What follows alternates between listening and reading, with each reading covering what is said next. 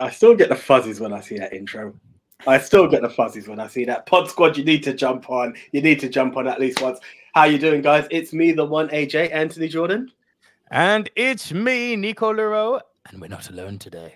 We're not. We're so excited. The smile on my face. I'm so excited that she's back. Hello, I'm Jazz. Hey, Jazz, how are you? Good. It has been a while. It has. Like the global one slowed us down, but you know what? It gave us virtual, and here we are. We get to see you again. How have you been? Like, how's things been since we last saw you? I mean, we were only doing this podcast recording like what, a year ago now. So I've been fine. Time shot by. Yeah, no, good. How have you guys been? Yeah, good. Lots has changed, as we were saying off air before. AJ's a manager, I'm self-employed daddy, and things are happening with the People's Polygraph, which is I still tune in every week. Love that podcast. Aw, thanks, man. We do it only for you. Yes. and many others. Gavin, who I'm sure will be here or is here. Gavin's already. here. Yeah, he tunes in as well. That's just how great it is, you know, from that episode. Well, in that case, we only do it for Gavin. You know what? Gavin deserves it. Gavin deserves it more than we do. Let's see who's in the house. Francis Lalonde is here. Hello, everyone. Hello, Francis. Arjun Skarenki is here. Edge of Tomorrow, Atomic Blonde, The Menu, 007 movies. Let's star that one for later. Thank you, Richard. Cool. Francis Lalonde and also says, didn't know topic until this morning. Did a quick Rushmore list. Very, very good. Francis. I love that. We will come back to that in a bit. Actually, I'll start for you. Thank you, sir. The Platinum fan, Gavin Mann, is here. Good evening, all, as you guys have a special guest on. Will you be having a special intermission that connects both sides of the episode, like a bridge of sorts? Sounds like it could be fun. I think that one was for you, Jazz. Maybe a bridge. We could think of a bridge. A fleshy fun bridge, as it's known over on People's Polygraph. If you don't know, get to know. Who else is here? Andy Hart's in the house. Francis Lalonde, Atomic Blonde is fantastic, but South African, naturalized American, sadly not British. I agree with that. Yes, Charlize Theron, not British. Agreed. And Andy Hart goes on to say, this is a tough one to come up with the top 10 as I had to leave so many out. Plus, I only saw the tweet half an hour ago. Tried to make my 10 varied in genre and era. Billy Mann is here. Hi, Nico. And Jazz and AJ. Everyone, please make Jazz feel welcome. It's great to see you, Billy. Thank you for joining us once again. AJ, a few other things to announce. We have now got a lot of podcast hosts. Like Geo7, you fucked up when you just tried to charge me and you lost us. So when we bring up the banner later, breathe. Like great. Okay, so I can't do No. Not unless you're able to spit like what's his name? Busta Rhymes. There we go. Yeah, if you can do a Busta Rhymes, you might just be able to do it. It's long now. Okay, so just be warned when we bring the banner up later. Okay.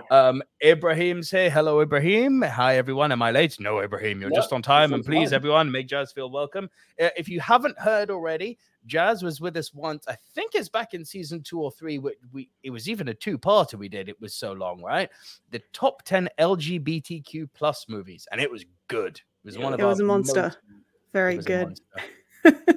Riri Thomas is also here. Hey, Nico and Jazz. The People's Polygraph is great. Particularly enjoyed the one recently about the haunted English house. Thanks for recommending. Yes, you can come visit with us. We're trying to rally a group together to go find some ghosts. I'm all over that. I'll do that. That sounds cool. That sounds all kinds of cool. Hell yeah. All over that. Right, guys. So you know the rules of season 6. We don't dawdle for too long. We want to get into the movie stuff. Just want to do one cheeky little 2 plugs, actually. I want to congratulate AJ for growing the Ministry of Wrestling show and podcast to 60 subscribers now. So I like that. Has the final one come through? I think it came through. If not, it may have dropped off. But I know I think the final one came through. And I just want to say, as you can see in my little title down below, Daddy Goo, new to YouTube, my first month on YouTube as a gaming live streamer, and I've got 21 subscribers. Get in there. Bro, I'm happy with that, you know? That's awesome. I'm happy with that. 10,000 views in the first month. I was like, that's not bad for a 21 subscriber channel. I'm reaching people. It's good. Yeah. It's good. Should we get into it? Oh, wait. Billy Mount says, Nico, does Alicia Vikander as Lara Croft count? Absolutely not. She's Swedish. And I'll just rank you a question for Jazz. Hey, Jazz, what did you think of Sam Smith's unholy winning of the Grammys the other night? Oh, man, if you think I've got any interest in the Grammys at all.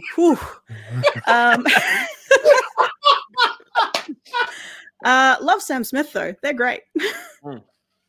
Sam Smith is great. Big fan of their work. Yeah.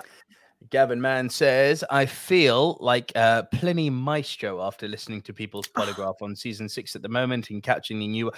Pliny's fucked up. Pliny is pretty fucked up. Pliny's fucked up. I'm so glad that I've been spreading the word of Pliny to the masses. He'd be so proud of me. Dude, I remember when you were talking about Pliny back on like season 2, I think it was. And I was like, yo, what is up with this guy? He's done a lot of mushrooms. Oh, yeah. And Billy Mount, thank you. Just sub to your gaming channel. Much appreciated, Billy. Next live stream, hopefully coming this Friday. I will be going to Dathomir. Stay tuned if you're a Star Wars Jedi Fallen Order fan. Right, AJ, plugs aside. Let's get into this. Right, okay. But before we get into it, would you like to tell people what we're getting into? Yes. Basically, it's a top 10 show between two best friends from school. How does the show actually work? This week, we also have a guest, so things are going to be a little bit different. Jazz is going to be our guinea pig, so thank you for that, Jazz. Basically, normally the way the show works is that AJ and I each go our separate ways. We come back right here into recording and deliver to you, the film family, the Silver Screen Dudes, our individual top 10s. However, because we have a guest, and in the interest of keeping things tight, which is what you guys requested at the end of season 5, AJ and I have combined our top 10 lists. So you will have one top 10 list from the Silver Screen Dudes and one top 10 list from Jazz of the People's Polygraph, one of the best podcasts out there that isn't ours. If you're not following them already, go and follow the People's Polygraph. So here's how it works now that you've understood those parameters. Jazz will go first, delivering her bottom 3. We will then deliver our bottom 3. Jazz will deliver her next 2. We will deliver our next 2. And then when we get to our top 5, we will trade one apiece. If at any time while we are running off our individual top 10 lists, one person has an actress in a higher position, that person will say... Punt. And we will punt and talk about that actress when we get to the take off that download on Spotify off my face. Once we have both rounded off our individual top 10s, we will create, in the voice of Chandler Bing, the movie Mount Rushmore. These are the 4 quintessential diverse must-see movies of the genre, which this week is... Top 10 movies led by female British female actors. Like it says females, British females. Okay, yeah. British females. I think British women. British women. Actors. I'm not out for men, so you know which term goes best. Okay, guys. However, once we have done that and we have compiled the 4 must-see movies of the particular genre, it gets even more challenging because it's over to you, the screeners, to crown El Capitan, El Numero Uno, the best of the best of the best, sir, with honors. Yeah, that's the one. And to quote Highlander, in the end, there can only be one. So, last week our topic was the top 10 anime movies. And our contenders were? Our contenders were not my choosing. This was the people's choosing. We had to go mainstream here. Otherwise, it would have been very low numbers. But we went with Ghost in the Shell, Spirited Away, Akira, and My Neighbor Totoro. And those votes went over to at Movie MT Rushmore, but more importantly, at Movie Polls for You, fronted by good old JT from We Love Movies. Had to get that plug in as well. And now we play the game where AJ has to guess what came where. AJ, let me make this very easy for you. It went exactly the way you thought it would go. I can't remember what I said. I'm too tired today. Right, okay. The way we both thought, the way that you would guess the public would vote on this. There are no surprises this week. Right. Totoro at number 4. Correct. My Neighbor Totoro got 15% of the votes. Ghost in the Shell at number 3. Correct. Ghost in the Shell got 17%. Oh, that's great. Akira at number 2. Correct. Akira at number 2 with 25%. And Spirited Away absolutely fucking smashed it with 43% because it's the only anime movie people watch. It's really annoying. You know what's really annoying? There was one that I really wanted to see. My Neighbors, the Yamchas or something. And I've been searching high and low. Type it in today to look for it. It's on Netflix. I was like, come on. So that might have made my list. I'm so gutted. But hey, there we go. Okay. I'll say what I say every week. Please go and watch Grave of the Fireflies, everyone. If you haven't, check that film out. Perfect. Be prepared for perfect blue. Oh God, I trust me. Yeah, if you get a chance to catch that one, oof, all kinds of awesome. Right. Oh, Republic Productions has joined us again. Hello, Republic Productions. You guys never cease to amaze me with how many specific topics you can think of. My man, thank you. Republic Productions is so funny because Nico was just saying before we went live how much of a topic whore he is. Like any way of finding a way to wing it in, he can. And I was thinking the same thing today on the train. I was like, I wonder what topics I can think of next.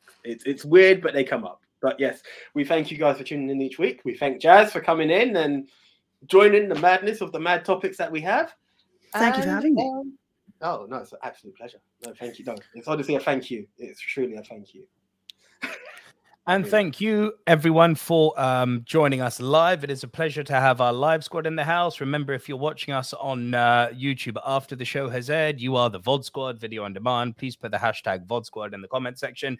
And if you are Pod Squad, hashtag Pod Squad, hit us up on Twitter to let us know your Pod Squad and what you thought of the show. And if you are listening to us on podcast, people can find us at AJ, breathe. I'm going to see how fast I can do this. Oh, sugar. Here we go. Spotify, iTunes, Apple Podcasts, Castbox, Google Podcasts, Spreaker, iHeartRadio, Podchaser, TuneIn, Stitcher, Podcast Addict, Radio Public, Podcast Republic, Podcast Guru, Player FM, Bullhorn, Overcast, Pocket Casts, Castro, Podbean, Pod Hero, Podcast Hero, Podfriend, Sonnet FM, and search for Movie Mount Rushmore. I've been busy this week. Or you can check all those links in the description below. Wow, awesome. Awesome. Wow. Yes. And also, guys, remember, if you are fans of the show, and why wouldn't you be if you tune in every week, you can head on over to buymeacoffee.com/movie dudes, and literally for less than the price of your daily Starbucks, you can buy the Movie Mount Rushmore some support at a bracket of your choosing. Right, let's get into this bad boy. Right. I feel wrong. Do you now? Yeah, no, I do. Jazz, take my spot, please. You deserve to be. You deserve I feel wrong. Oh, Jazz. now I feel a bit weird. Oh, no. Oh, don't put me in. Wait. We can get better than that. Jazz, wait. Oh, no.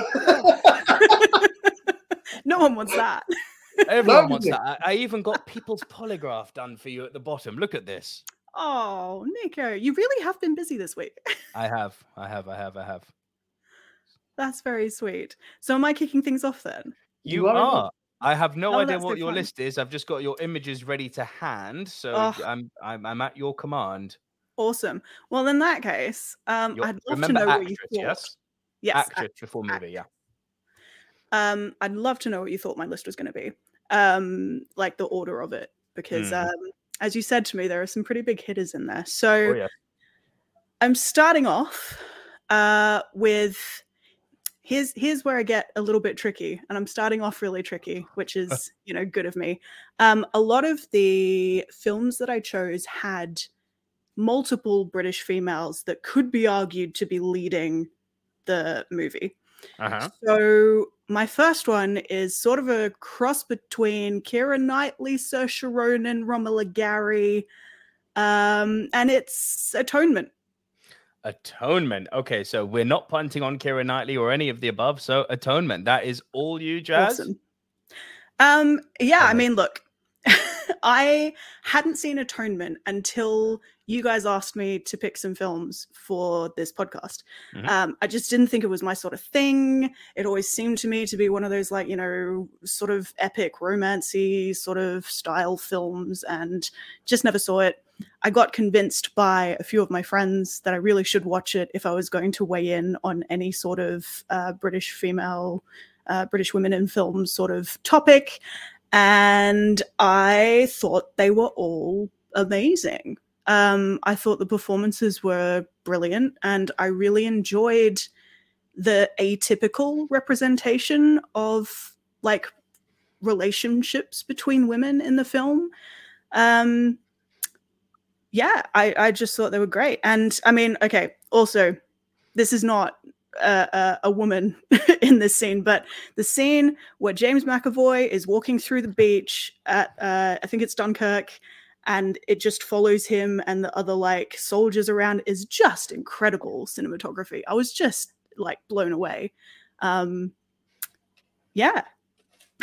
That's all I really had to say about that. This is a bit of a blind spot for me, this one, just on the basis that I am a fan of Joe Wright. AJ, you've definitely seen some Joe Wright movies. What was the Churchill one he did? Darkest Hour, I believe. Yeah, Darkest Hour, yeah. So that's a Joe Wright movie as well. He's very much got his foot in kind of period piece dramas. Oh, yeah. I have not seen this one, so it's difficult for me to comment further. But to quote Gavin Mann here, where's AJ's punt for Kieran? Very well played, Gavin. Very well played. I just didn't have. So here's the thing: I saw a Keira Knightley and Sam Worthington film actually, which it was close, but it just didn't make the list. And Keira's more been supporting than lead in most of the films that I would say I'm a Keira Knightley fan of. So sadly, didn't make the list, Gavin. But Atonement was on the list to see, but I just didn't have the time. So I'm glad someone's seen it. Recommend it. Highly recommend it. Like, as someone who really, really didn't think it was going to be her thing, it was a surprise, a very good surprise. I'm actually really relieved to hear that as well, because I was listening to what you were saying it echoed how I felt. Like, it's on the list because I tried to catch as many films as possible. But there are some that you're like, I'll catch that in time because just it doesn't seem to appeal. Yeah. But the fact that you said it gives something that you can enjoy is quite refreshing, actually. I am just so shocked you haven't put Pirates of the Caribbean in there. And yes, it is a lead performance. It is a lead. No, it's support. Her and Orlando Bloom are supports. It's 100%. I'm sorry. No, I do not agree with that. They are the three main characters. That's fine. No, Bender like Beckham? No. There's like, that too. This is crazy because I have Keira on my list like higher up as well. Thank you. my end. Yeah. Jazz, like more Keira love than AJ this week. Yeah, I Bend It Like Beckham very nearly made the list. It was on my initial thoughts, but just didn't. Actually, quite a few good films out there. Jazz, before revealing the movie's name, who is your number 9? My number 9 is an actress who I've only seen in a couple of different works. Mm-hmm. But I've really enjoyed her so far, so maybe one to watch. It's Anya Taylor-Joy and Mia Goth in Emma. So, when I saw this come onto your list, I'm like, she's going to have to educate me here because I was under the impression that Anya Taylor-Joy was American. Now, she was born in America, but she spent 10 years of her childhood growing up in the UK and claims she is British. And I'm not going to argue with the actress. So if she wants to say she's British, fine. Like, as an Australian who has moved to Britain and, considers herself pretty British as well, I think she deserves to be there. Also, Mia Goth, she's great. And yeah, I think having a creative team that is also sort of British female led helps. But yeah, no, Emma. Another surprise for me. I don't know about you guys, but like, are you well up on your Jane Austen period pieces? Nowhere near as much as I should be. There's a top 10, AJ. Top 10 Jane Austen period pieces. Thank you. There's one. There's going to be some hunting this week. Yeah, so I, for context, I've never seen or read a Pride and Prejudice, which is the big one. I had never read Emma. I've never actually finished a Jane Austen novel, which is an interesting thing to admit when you're touting a film that's based on a Jane Austen novel. I'm going to say, you're selling it to me here, Jazz. I really am. But Emma I saw in cinemas because a lot of my friends really wanted to see it, are big Jane Austen fans. I was like, yeah, okay, fine, whatever, I'll go. It is so funny and so witty and so colorful and so like boisterous. I just felt immense joy the whole way through watching Emma. And I think what Anya brings to the role that she's playing is that sort of like childish charm that just like carries the weight of a whole movie. It seems impossible for something so like lighthearted and fun to like carry this huge plot the whole way through, but she does it, and she makes it look easy, and you're just sort of taken along for the ride, and it's a great time. For the purpose of people like me who haven't seen Emma, what is the plot? Right, typical Jane Austen. There is a young woman of society. She is sort of bringing another woman of her age into society who has come from sort of dubious backgrounds. And this is played by Mia Goth, and they are portrayed as sort of best friends throughout the movie. And there's just a lot of that, you know, mistaken identity, mistaken love, mistaken like displays of affection. And it's really a sort of not coming of age story for Emma, the main character, but more of a like coming of acknowledgement of like the social contract of this character, who has to realize that she cannot just play the puppet master. She has to take other people's feelings into consideration, and also she falls in love. The universal story of love. I love it. It actually sounds really good. I've got to check that one out. I do. It's another surprise. I must admit, I had a peek of it, but I think I was a bit filmed out because when it came out, it was during the good old lockdown days, and I had gone back to back on movies, and I just was like, I know my focus wasn't there, and I've never been able to go back to give it a visit. So, yeah, definitely worth it. It's on my rewatch list. Yeah. And Jazz, I do apologize for Republic Productions, who says I can't tell if Jazz is an Aussie or a stiff-ass Brit. Oh, come on. I'm both. Black and whites in 2023.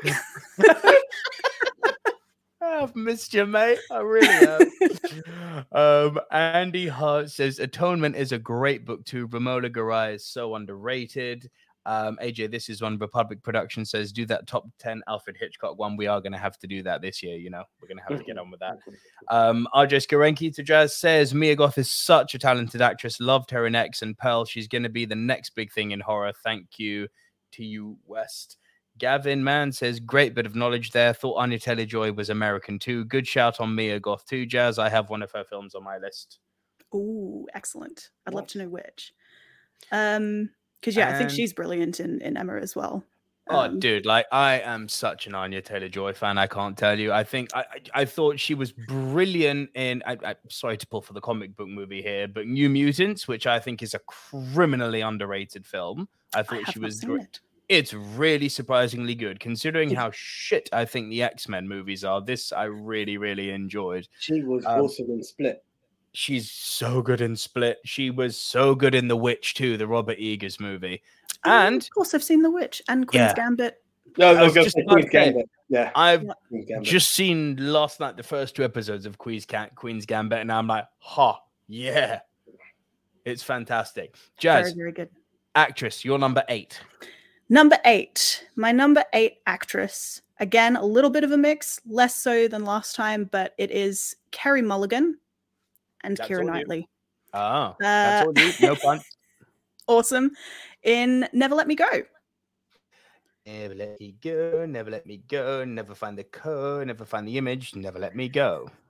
There we go, Keira. So Never Let Me Go. Interesting one. Came out in 2010. I think I probably saw it pretty close to when it was released originally, because it sort of bubbled up from my memory somewhere as something that really, like, at the time really had me feeling like I needed to go and seek out more, which is usually a sign of a good thing for me. So it happened when, for example, I watched Spirited Away and then had to seek out more of like Ghibli movies, etc. But Never Let Me Go was another one of these things where I was like, no, I need more of whatever that was. Turns out it was probably Kazuo Ishiguro, the writer from which the film's adapted. And it's apparently, and like, correct me if I'm wrong, Brits, one of the like major syllabus novels or like works that is studied in British schools. So I think I'm a bit immune to the thing that usually comes with that, which is a bit of like eye rolling and, oh yeah, Never Let Me Go. Yeah, we've all had to study that. Because when I saw it, it was just so moving. And Kerry plays this incredibly sort of put together, really sensitive, like dampened down performance of someone who is sort of battling with the concept of whether or not they are actually human or worthy of sort of living or worthy of having human feelings and relationships.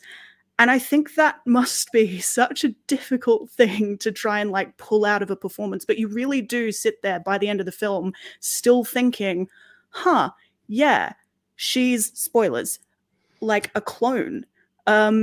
She's not a person, and you can see it in the way she's like portraying herself. It's just really interesting. I don't think I've ever seen a performance like it. So yeah. Well, yes. Three movies, three which I can't add anything to because Jazz has decided to come on the show and entertain me this week. Oh my Yeah. God. that one, I must admit, where the other two I've heard of or partially seen, I've not heard. And being in the school that we went to, it wasn't on our reading curriculum. So this is completely new to me, actually. So, yeah, I'm quite fascinated by Interesting. Yeah. I mean, I had never heard of it until I'd seen the film. And then I was going through my list with my girlfriend this week, and she was like, oh, yeah, that's on a whole bunch of English curriculums. And I was like, oh, really? That's interesting. So maybe it is. Maybe it was only in the Midlands. She was, from the Midlands. Fair enough. Could well be, actually. The Lisa's English literature syllabus decided to bless us with really, really bad post-colonial literature. Not good. Yeah. Really not good. It's like listen, terrible for me to say this in the age that we're living in, but I get you guys tuning in. AJ's already worried. He's like, oh, what is he gonna say? It's terrible for me to say this.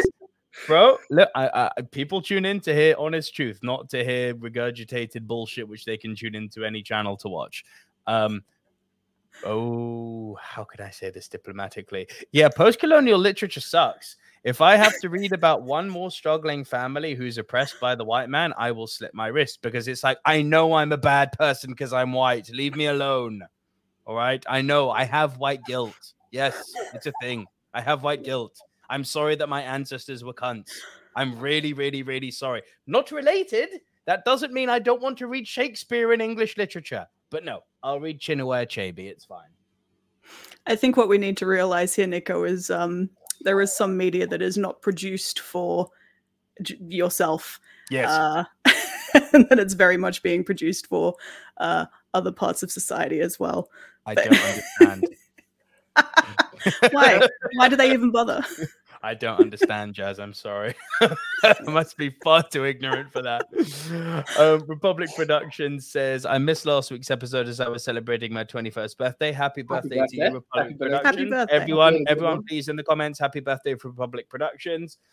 Gavin Mann says, never had Let Me Go at school. We had Of Mice and Men and In Spectacles. We had both of those two bangers of the books there. Love those. Great books.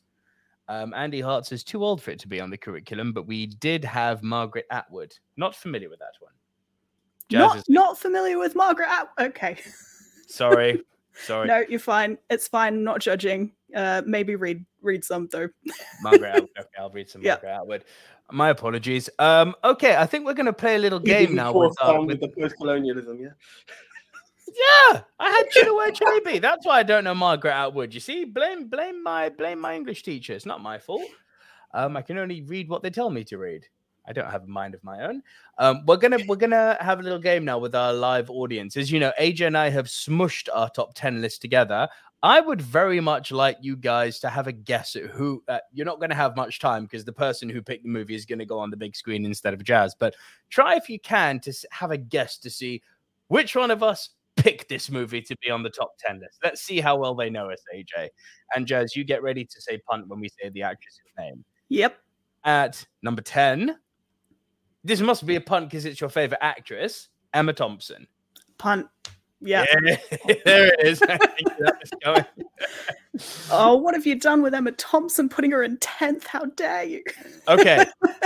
That is all him. I objected. AJ, we cannot be friends. No. There's only one way to do this. It's very difficult in the grand scheme when you are merging a list. Yes. Had this been AJ's individual list, this would be top 5 because I think it's a banger of a movie. However, when you go for, you've got the Commons and then you've got some other films that just slightly overdo, I was like, well, it seems to have fallen in 10. I'm going to accept it. People have seen it coming at my number 2 of film of the year last year. So as much as you're trying to bury me, dude, it doesn't work. You put Emma in at number 10, not me.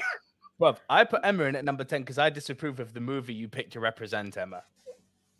First, as I said, I'm very tight on what I call a lead and what I call support. I've seen this already with your Keira Knightley. Yeah, exactly. If you can imagine what it means if I'm going to omit Keira Knightley, that means I'm very specific on what I see it as. Right, in at number 9, Jazz, let me know if this is a punt or not, but I am bringing, or we are bringing, I should say, Judi Dench to the party.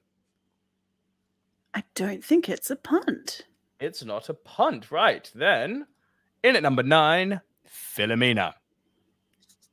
This movie is fantastic. Now, since I'm feeling controversial, if you needed more reason to hate the Catholic Church, please direct your attention to this movie. All of your hate will be fulfilled. Because as if writing a book called the Malleus Maleficarum in the 15th century, how do we kill women? Because, oh, I know, we'll call them witches. There we go. Sorted.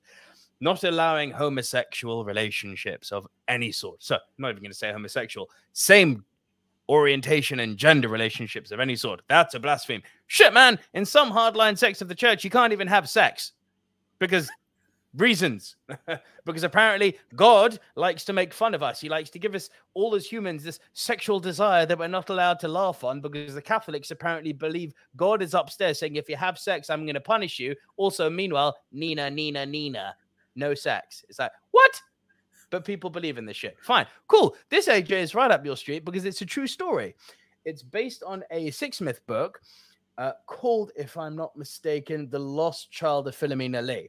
Okay.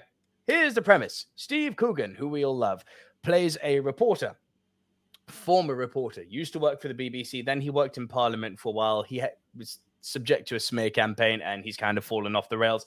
And he ends up having to resort to what you call a people piece. People pieces are essentially, predictable, happy or sad puff pieces, right?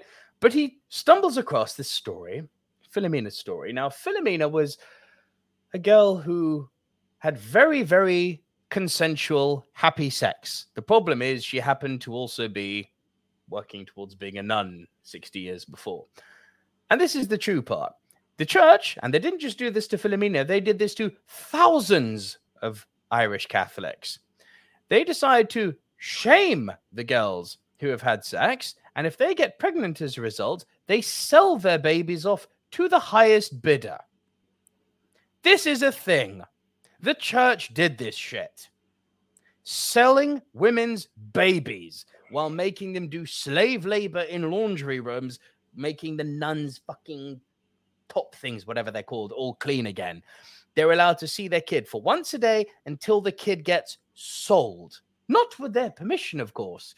And the story is Philomena is trying to find her son again. She hasn't seen her son for 50 years. She starts crying, having a breakdown. Her daughter says, why? Today would have been your older brother's 50th birthday. I didn't know I had an older brother. Enter Steve Coogan, who's going on a mission to help her find her long-lost son. Now, does he find her? Does he find him, rather? Does he not? I could spoil it, but I think I think there is very, very much some holy shit moments in this movie. Very much some holy shit moments. And the movie does try to it's not presented anywhere near as viscerally as it could have been, right? But it's still very clear that there is an evil going on here. You're kind of left to make up your own mind about whether you're angry or not about the status quo of the church, but they sold babies. I'm sorry. What the fuck? What is wrong with the church? That's literally human trafficking. You are selling people. What the fuck? That happened. And the movie ends literally saying there are still thousands of women who are trying to reconnect with their children who they haven't seen for years after having been slut-shamed for having sex. It's like, I'm sorry. What world are we living in where this shit happens? This isn't okay. Yes, this movie made me very angry. The fact that this shit actually happened really got under my skin. Like, I knew the church was bad. Like, everyone knows that. Or should know that. This was levels of fuckery. Like, this didn't happen like 500 years ago. This is recent. Like, this is within the last 100 years this shit was happening. Within the last 60 years this shit was happening. This is vile. And the church was getting away with this. Republic production. Oh, here we go with the Bond stuff. Judi Dench was the second best besides Bernard Lee. I'd actually go with that. I think that's fair. Ibrahim El Mala says Philomena. Now that's a good one. Thank you, Ibrahim. And yeah, that's the comments. Right. That's good. Any comments, AJ or Jazz? No. Sorry, that was a genuine clear in the throat. Sorry. Yeah, no, I've not seen it. You're making me want to see it, so that's good. It's on Disney Plus. Okay. Of course it is. It's on Disney Plus, and it's only got like an hour 50 runtime, so it's digestible. It's very digestible. Right, Jazz, in at number 8. I imagine we're going to be punting here. Rachel Weisz. Are we punting? We're sort of punting. We're not really punting. I'm going to say we're not punting. Okay. So is it your number? Is Rachel Weisz your number 7 then? No. Then it's a punt. She's a support. She's a support. Okay, I see where you're going. Okay. Yeah. Is she the focus of what you're going to talk about? Yeah, I'd say we'll probably get into her quite a bit. Let's punt. Cool. Let's punt. Punt. Punty McPunty. Right, Jazz, back over to you. Ooh, 7 and 6. 7 and 6. Please. All right. In number 7, one of the legends. I have Julie Andrews. Oh, now that that madam is a punt and a half. Yep, fair enough. In at number 6 for you, Jazz. Number 6, I have. This is a difficult one as well. I'm gonna go with Alicia Weir with go for it. Matilda the musical. Okay, I think you're going to be speaking AJ's language here with that one. But yeah. No, but you know what? Thank you. Like, honestly, the film was awesome. Like, it was fantastic. It was so unexpected how good that film actually was. Mm-hmm. I had no intentions of. My girlfriend wanted to see it, and I was like, "We'll see it, but I don't think it's going to be good." I had a problem with Lashana Lynch being Miss Honey. I had a problem with it being a musical. I came out loving both. Honestly, nothing to hate on that film. Yeah. I mean, I've got to say, I was really surprised with Lashana Lynch. I'd seen the casting and been like, oh, that's interesting. But I mean, I was always going to see this film. The musical is one of my favorite musicals. It was written by one of my favorite composers. And it was just a question of whether or not they did it justice. Because it's a horrible process taking a stage show to film. And it's so often done poorly. And without any real effort, because, you know, most of the directing's done, or they've got the audience that, you know, they are going to hope to have that will already see the film because they've come from watching it on stage. But I just think the direction specifically of Matilda it just brings a whole other dimension, which is what is needed for a film to it. And I think because it was Matthew Warchus on direction, who is the current AD of the Old Vic, so understands the language of stage, has also directed many, many successful films. Pride being one of them. Pride, another one of my favorite films.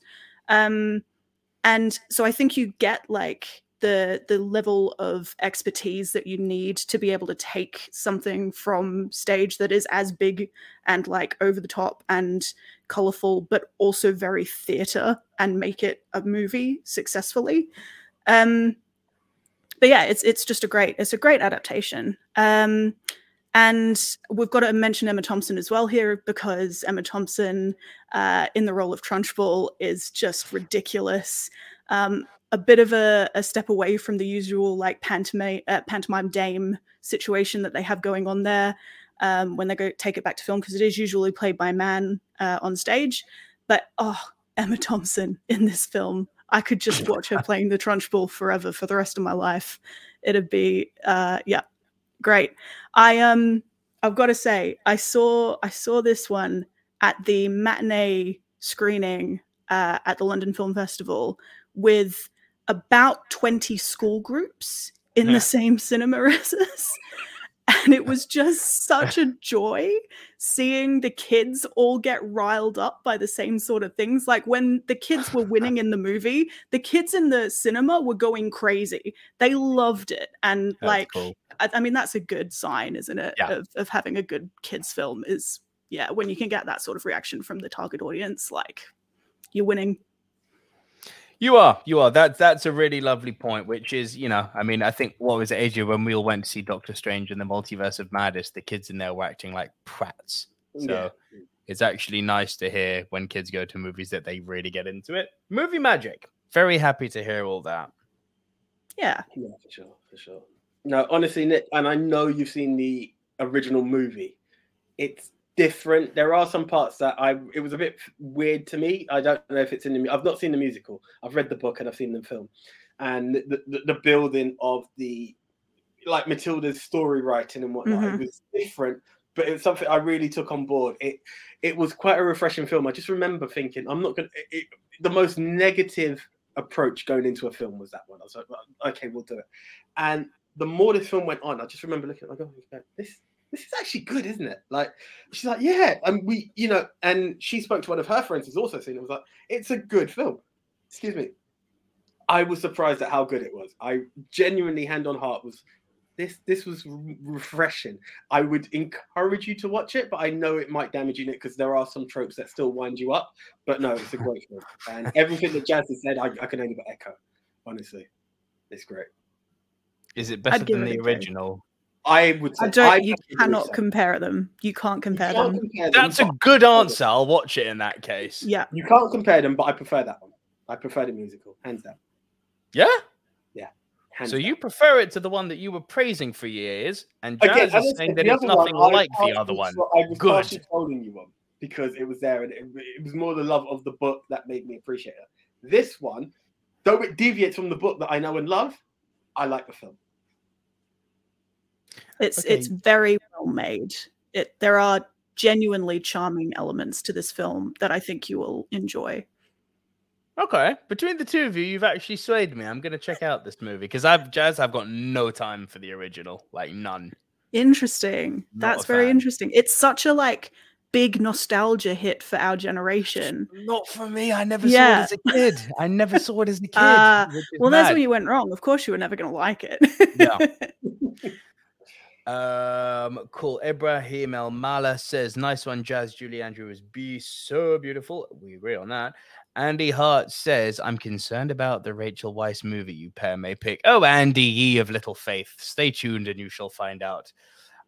Mixed Memorabilia says, hi, everyone. I'm late today. Also, Mixed Memorabilia, I've seen you've disappeared from Twitter, so I'd like to know what's going on there, but glad to see you still here. Thank you for joining us. And Mixed Memorabilia, please give a big hello to Jazz from the People's Polygraph. I'm just concerned with the ones that Andy listed. Are they good or bad? I just want to know which. They were good. They were good. They were good. Actually, do you know what? For the fuck of it, I'm going to star his message because, you'll see. So that was your number 7, right, Jazz? That was my number 6. That was your number 6. We punted on your 7, did we? Yes, we did. We did. Okay, cool. So get rid of that one. So over to our 7 and 6 then, AJ. Right. We are bringing, at number 7, Kate Winslet to the party. Is that a punt or are we in? We're in. Right, everyone. Would you like to take a guess who's bringing Kate Winslet to the party? Because the movie we're talking about is Titanic. Right. Let's see it. There's a little delay, so people will start typing. But yeah, it's this guy. Do you know what? I just felt for the love that the film has had, it would be remiss to not. I think every time we've ever spoken Titanic, I think we've discredited Kate Winslet. Honestly, I think we've always given it Leo's performance, and for me, it was one of my turnarounds because I never gave Leonardo DiCaprio much attention before that. I was just like, I didn't appreciate his film, personal stupidity, and that's it. And I was going through this, and I was like, yeah. And prior we had spoken Eternal Sunshine of the Spotless Mind, and again, I call that. Yep, that's the one I wanted to bring. That's what Andy said. Not Eternal Sunshine of the Spotless Mind. I've got to agree with that. That's a supporting role. Eternal Sunshine. It's a supporting role. This is a co-lead. And that's why you are strict, aren't you? Fuck. I'm sure if you could even check, depending on the part, I'm sure if she was nominated, you would see that she was under Best Supporting. Carry on. I'm going to do a little Oscar dig here. Carry on. Go for it. But it's just, I'm very sure of it. Now, again, as I said, I mean, who doesn't know the story of Titanic? I feel like I'm just going to be waffling on a bit because it's Titanic and everyone knows. But it's, as I said, it's just this love story of, a woman with a partner who's a bit of a prick, if we're honest. And she meets a man that had no right being on this boat. And it's, the love story that's passed many generations, even though it was, a short time. It's a love she forever remembers. And that's what sticks to me. And when I was just looking at it and I'm thinking that Titanic's had so many awards, each time we talk Titanic, we're like, Leo was brilliant. Why? All that people ever say about Kate Winslet is there was space on the board. That is disrespectful. She is an Oscar-winning actress for that same performance. Can we please put some respect on Kate Winslet's name in this movie? I mean, yeah, I'll carry on and say that I really think people should just now stop being in the game of not believing in James Cameron, because it's not healthy for you. I've said this so many times. And Avatar 2 is not going to make money. Shut the fuck up. I said this on podcast weeks before it came out. And, by the way, I'd just like to say, actress in a leading role, 2005, Kate Winslet was nominated. Just want to put that out there. Eternal Sunshine of the Spotless Mind, nominated for leading role.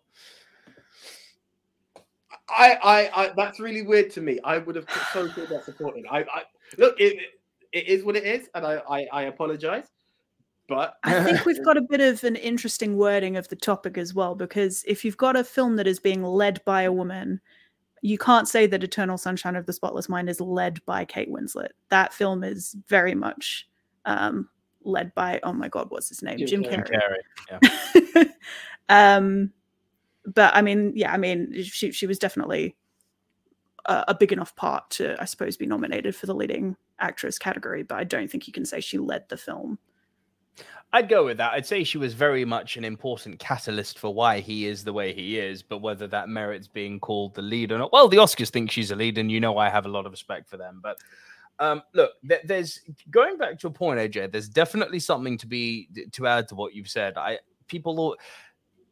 It literally says in the description of this video and of this podcast, the whole world, including us in the Movie Mount Rushmore podcast, is guilty of putting too much emphasis on the male performances and the male roles and the male directors. And that's part of what this episode is about, is shining some light, some needed fucking light on the women who often are not given their dues. And I think it's true what you're saying. And there is going to be a movie we bring up later where people are going to be, I know for a fact people are going to go, oh, but he was the star in that. I don't agree. He was the obvious in the movie we're going to talk about later. He was yes, very much the obvious person who your eye is drawn to. But it's like, AJ, it's like wrestling. Yes, if you're really good, you can make a broom look good. Yeah. But you still need the broom. You can't wrestle thin air. You still need the broom. In this case, I'm not likening Kate Winslet to a broom, or the woman I'm going to talk about later to a broom. But I'm saying it takes two to tango. You could be Daniel Day-Lewis. You still need Cameron Diaz and Gangs of New York to act off. You know, you need people to act off. And I don't think Kate Winslet, by any stretch of the imagination, is out-acted in any capacity in Titanic. I think she very much holds her own with DiCaprio. And I think because they're such powerhouse actors, the two of them, they share the screen time poetically together. Yeah, exactly. No, they're great together. So yeah, that was Kate Winslet at our number 7. I'm happy with this next one. In at number 6, I'm bringing Felicity Jones to the party. Are we having a punt there? Not having a punt. Oh, I'm so happy about this one. Felicity Jones in Rogue One, a Star Wars story. Oh, it's so good. Do you know what?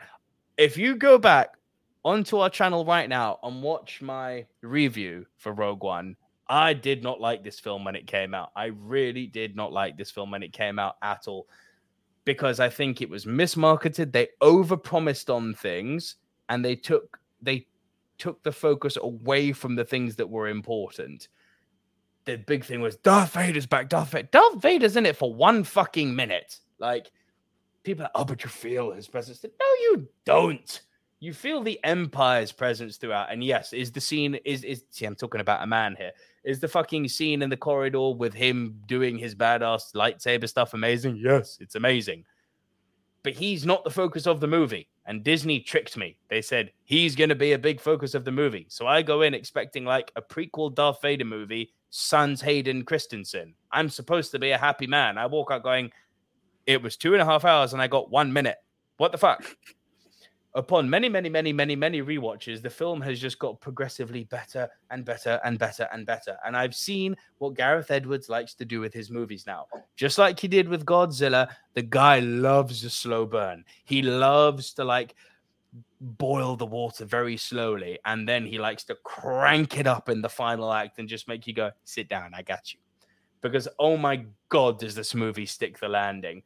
And what the movie's guilty of, and that's why I've put Felicity Jones on here, is because what the movie's guilty of is that entering this movie, you already know that everyone is dying. This isn't a spoiler. If you've seen the 6 Star Wars movies, you know that everyone is toast in this movie. They are not making it out of this movie alive, right? So you have literally got 1 take to make these characters memorable.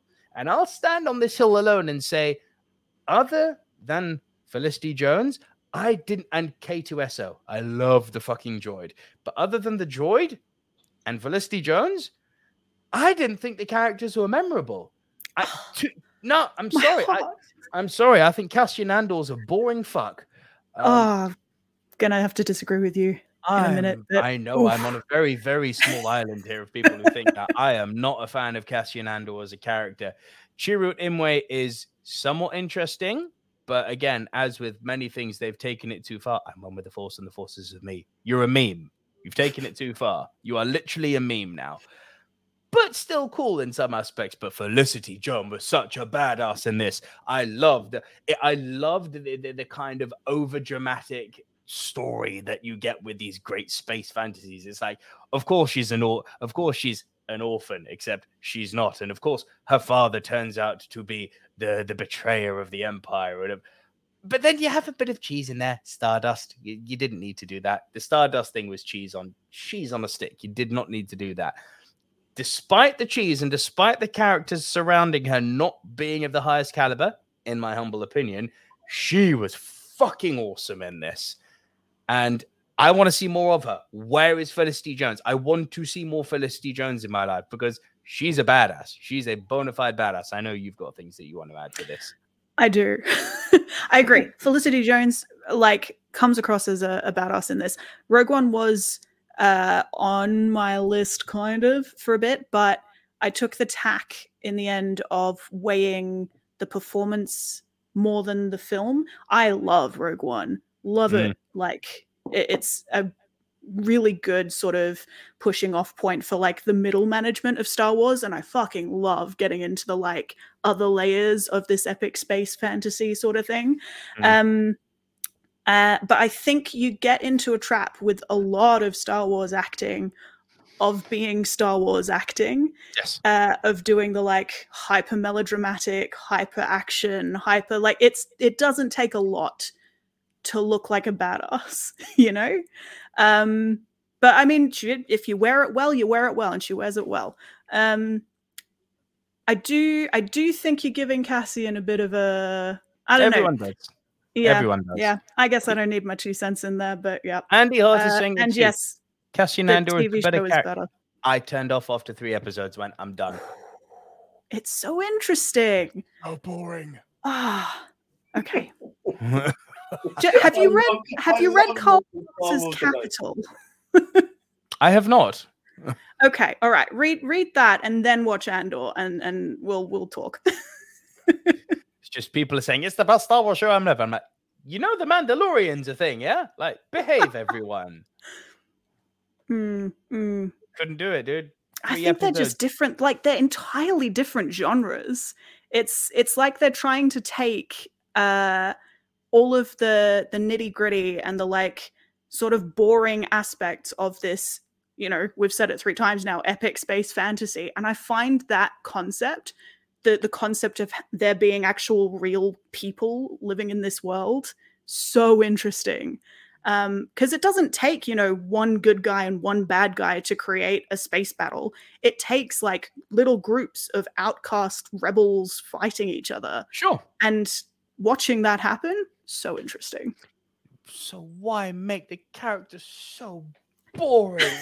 It's like the mayor's, he's like emo man. I'm like, bro, just have a Coke and a smile for once, please. And it annoyed me because Andor took some risks in the Star Wars. Like, the show literally opens in a brothel. I'm like, okay, what are we doing? I'm intrigued, not just because it's a brothel and, space titties, but because it's not something you would think Star Wars would do. You wouldn't think that, the hyper kid-friendly Star Wars would do something that, by Star Wars' standards, risque. And yet here we are. And you've got Andor murdering people in cold blood in the first episode. And I'm like, I'm interested. What do you have? And then I saw episode 2 and 3. I went, bye, I'm done. Well, here's the thing. So you stopped at episode 3? Yes. Because Andy is saying you need to get back to Andor. It's a totally different show after episode 4. So why are the first 3 episodes there? I don't know. I'm just out what the fuck are we doing? And Republic Productions. It's called creating a context to build a story on. Get there faster. Like, you don't need 3 hours to create context. When you've got a whole TV show, you may as well. That doesn't mean you should. Oh, look, Republic Productions and me are disagreeing. Shock horror. Andor over Mandalorian. No. Just no. But that's fine. And Gavin lets us know that Mandalorian live back next month. Yeah, so excited. Baby Yoda for the win. He's called Grogu. I know, thank you. Fucking other Star Wars fans get so like... Most toxic fans in the world. I really believe in that. Like, you say one thing, actually, he was from that era with this lightsaber. Shut up, please. Do you know they have a central archive where everyone who has ever been in a Star Wars film and had like any sort of impact has to go to this archive, have their photo taken, and have everything written down about them. It's not the internet. It is a central Star Wars archive that is run by Star Wars, which I find fascinating. No, we've just discovered the. No, you can't. We've just discovered the roots of Skynet. Yeah. Public Production says Mando season 2 is hot dog shit. Cool. That's how I feel about Andor. Moving on. Right. Andy says, Nico, it's a big arc. They get through the story of about 3 different shows, and we are only halfway through. Yeah, I don't care about him. I don't care about the character. So that was our number 6. Right, we are trading 1 apiece. Just before we do, a quick word from our sponsor. Hello, film family. Nico here from the Silver Screen Dudes, and I am here today to talk to you about Movie Palette. This beautiful piece of artwork that you can see in front of me here. Movie Palette is something that I think is going to be absolutely perfect and essential for our existing Silver Screen Dudes Movie Mount Rushmore film family. The geeks that exist in our community and the passion that you all have for film, I genuinely think this product is going to resonate with you. Here's how Movie Palette works. A movie palette is a distinctive way to enjoy your favorite movie displayed artistically on canvas. The movie palettes are carefully crafted by digital artists who choose the dominant colors from each scene of your favorite movie. These vibrant colors are arranged side by side in stripes on a high quality canvas. The stripes are displayed in chronological order, and the width of each corresponds to the length of the movie scene.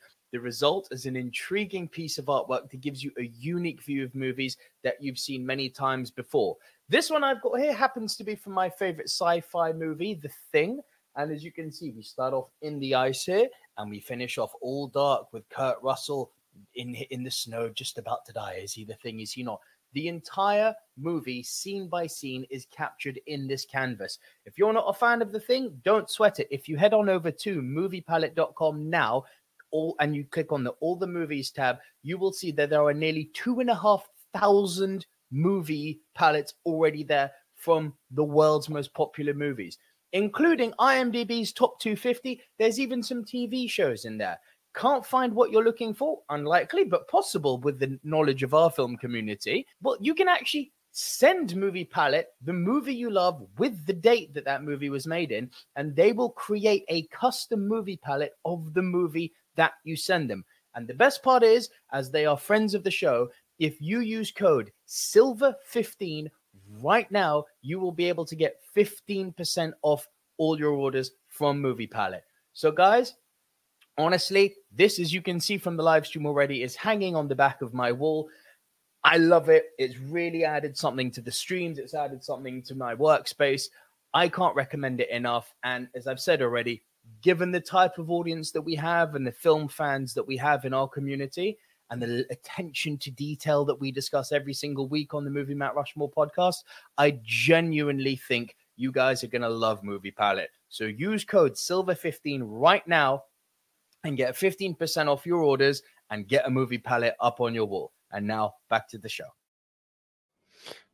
And Pedro Santos has decided to join us. Opa, opa, opa. Great very quickly, by the looks of it. Yeah. Very quickly, but that's fine. Pedro, just leave that like before you leave, please, brother. Much appreciated. And Republic Production says, can I get one of those for North by Northwest? Yes, you can. Use code SILVER15 at checkout and get your discount, brother. Get on it. Give yourself a little late birthday present. Yeah, Jazz, who is your number 5? My number 5 is another, I guess, lead. We have Olivia Colman, and this was my Rachel Weisz. Yes. Is this a punt? No. You took Rachel Weisz from us already. Heck so, yeah. No, I was wondering if we were gonna punt this film because it's brilliant. I wanted this film so much. It's the favorite. Okay. Come on. AJ doesn't like this movie. Why? Why on earth? No, I would love to know in a second. No, it's one of those things that I actually went in with the intentions of loving this film because I heard everything that Nick was saying about it in previous discussions. My girlfriend had seen it and wasn't a fan, and I shouldn't say I picked a side, but I picked a side.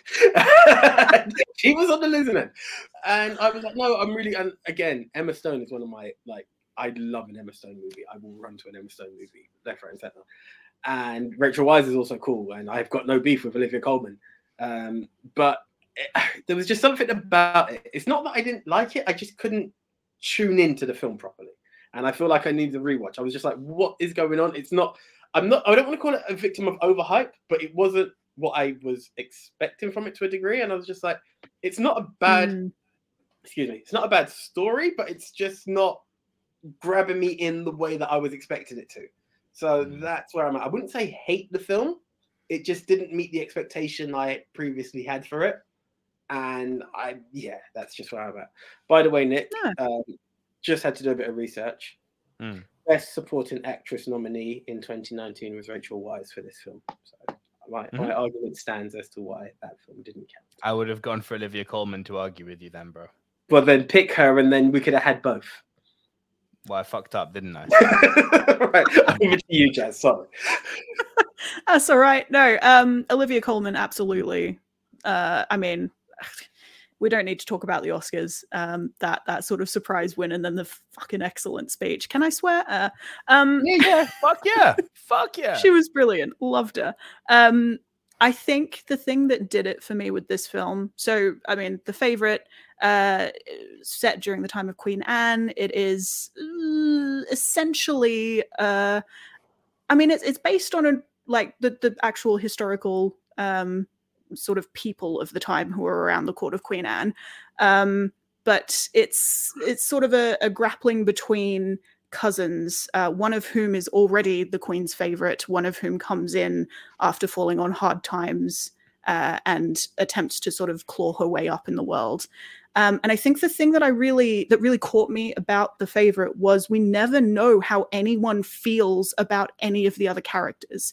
It's all so underhanded and shifty, and like everyone is acting someone who is acting genuine, that it's intriguing. And it pulls me the whole way to try and figure out what everyone is actually feeling towards each other, especially in the trio of Queen Anne, Lady Marlborough, and Emma Stone's character, the cousin.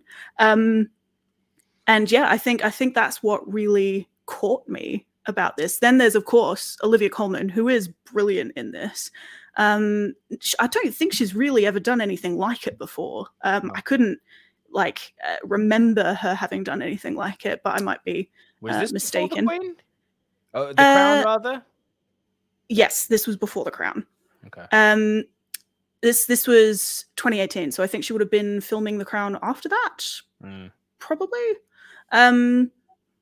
But she plays this head of state who is such a child. But still, I mean, where I would find that sort of characterization incredibly annoying, in most instances, I'd find her charming and I pity her the whole way through as well. It's this great sort of deep performance of someone who is at this unattainable level of society, dealing with people who are trying to get to that level of society, but not really knowing what's going on. It's just fantastic. It really is. It's Olivia Colman, man. Like, if she carries on the way she's going, she's going to start getting in that conversation with Frances McDormand, Cate Blanchett, and Helen Mirren and Meryl Streep, you know? Like, she's on that trajectory. It just seems that every freaking year we get to award season, it's like, Best Leading Actress, Olivia Colman. Best Leading Actress, Olivia Colman. Best Supporting Actress, Olivia Colman. She's always in the discussion now. She is a powerhouse. And I love what you said there, Jazz, the way she's playing both like this childlike character, but who has to exert authority. It's such an interesting balance that she had to play as an actress to portray that. I freaking love this movie. AJ, I'm going to go on a limb here and say you haven't seen any of other Yorgos Lanthimos' movies, have you? No. Okay. He's very weird. Yes, incredibly weird. The Lobster. Yes, great film. And is he Killing of a Sacred Deer as well? I think. Is that not Milos Forman? You may be right. Okay. IMDb is your friend. Lobster. I will add that to my to see list. It's on Netflix. It's weird. Be warned, it's weird. Killing of a Sacred Deer. No, it is Yorgos. You're quite right. Killing of a Sacred Deer. Okay. Yeah. Yeah. He's very weird. They're films. They're films that haunt you.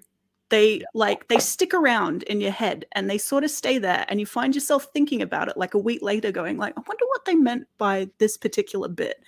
Yeah. Every single very movie cool. that Robert Eggers has ever made, basically. The Witch, The Lighthouse, and The Northman. Oh my God, Linger. Cool. So AJ, what that means, we've got to talk about our punt, our Rachel Weisz movie. Rachel Weisz, yes, please. Yes. AJ, this one is this is you. I'm afraid this is you, and that is Andy. Don't worry, it's Disobedience. Disobedience. Yeah. So it's really funny when you brought up the Philomena part and you were talking about the whole Christianity and Catholics and all the stuff that happens here, because this actually focuses on the Jewish community. And I just found it so weird how it was one after the other that followed in terms of our ranking without it actually being it was just pure coincidence, actually. So this is the story of Rachel Weisz's character. I saw this a few years back, but it stuck with me in the film. Who comes back to the UK following her father's death. And you can see that she's been extradited, essentially, from the Orthodox Jewish community that she lives in, that she's a part of. Because we're not too sure what's going on, but she has a very close relationship with Rachel McAdams, who's married to, I believe, is it her friend or her cousin? It's been a while since I've seen this film, so bear with me. But that's there. So they were a bit of a trio, but you can see that these two are really close. And it actually turns out that they were actually lovers. So Rachel McAdams and Rachel Weisz were in a relationship prior, and I think it just got too close, and it was frowned upon within the Orthodox Jewish community, and that's why she left, because she doesn't meet the status quo of what they expect of people within that community and whatnot. And her coming back into town just sparks up a whole load of old emotions, and it starts to tread waters of if they should get back. I don't want to get into a spoiler territory, but you can start to see that they get closer. Do they get back together? Do they not? Do they follow their heart? Do they follow religion? There's a lot of that question that comes up in it. And I just remember seeing it and thought it was an absolutely amazing movie. It's one that stuck with me since I've seen it. Yeah, that's the one for me for Rachel Weisz. Anytime I hear Rachel Weisz, as much as I've always fascination with The Mummy and other films that she's won, this one I was like, wow, I've seen her in many stuff, but this really sticks out to me as a Rachel Weisz movie. Andy Hart says, "I'm sorry I ever doubted you." Good, Andy. Do you know what? I appreciate a man who has the gall to say my bad. Most people don't. No, it's true. It's true. Most people don't have the testicular fortitude to just put their hands up and go, my bad. Respect, Andy. No, thank you for that, Andy. And yeah, it's there. And again, Nick, I thought I know for a fact it's on BritBox, but I was shocked to see it's on Disney Plus. So if you haven't seen, well, I know you've not seen it, bro. Give it a shot. It's a great film. Jazz, have you seen this one? Have not seen it, but I will be watching it. Yes, on Disney Plus. Really on it. So that was Jazz's 5 and our 8, which we had punted on. So our 5. Our 5, we are bringing Helen Mirren to the party. Is that a punt, Jazz? Not a punt. Okie dokie, AJ, it's all you. Okay, it's on me again. Eye in the Sky. Whew. Oh my days, what a film. Mm-hmm. What a film. And I only saw this a couple of days ago. And it was one when the Silver Screen dudes first started, way before Pod, and we were trying YouTube out for the first time around. We were running to Cineworld every 2 minutes and trying to catch all the films. And I remember seeing the trailer for this film and thinking I need to see it. But for some reason, it didn't get the best runtime in the cinema and completely missed it. And I've forever wanted to watch it. You just don't get the time. You forget where it's at. And this topic came up, and I was like, "There's that Helen Mirren movie. What was it?" And for the longest while, I was like, "It's called Eagle Eye." I'm doing that. I'm seeing Shia LaBeouf. I'm like, "No, it's not that. What's the name of this film?" I like Eagle Eye. I'm going through IMDb trying to find it, and the minute I found it, I was like, "Right, let's go. Let's see what's available." And so thankful that it was just there on YouTube, on Netflix, and I just love this film. It's all about Helen Mirren as a high-ranked army member. I can't remember if it's general, colonel, whatever, who essentially is on a capture mission, on a mission to capture a group of terrorists. It's not an assassination by any means. They're meant to take these people, bring them in for questioning. One of them being a UK convert, someone who's converted to Islam from the UK. And as they're doing that, they realize that there's an opportunity. Well, they realize the arranged place where they were meant to meet has been slightly compromised. Certain people were meant to be there or arriving. They're already there. And now they start to follow them as they're going off to a new journey. And now they find out that they have got they've got a load of bombs and they're going to carry out a few suicide missions, and they're about to go to eliminate them, but it comes into all the procedures of if they're allowed to take the shot. It's there. It will save lives, but the impact. There's a person who's of US descent, so you have to get clearance from the US government. You need clearance from the foreign secretary. You need clearance from the prime minister. All of these elements come into it, and now that they've got full clearance to it, and they're about to take the shot, there's a young girl who is in the blast radius, and her being in that blast radius poses more questions. And it's a question of, can you take the shot? Is it worth sacrificing this young girl's life for the greater good of everyone there? What are the fallouts that, even if you do save these lives, what is the fallout of being part of the government? If this video leaks and you can see that there was an innocent child there and you've taken the shot and you've killed her, the tension that came on this film for me, I was, the goosebumps even talking about this film again. I was blown away.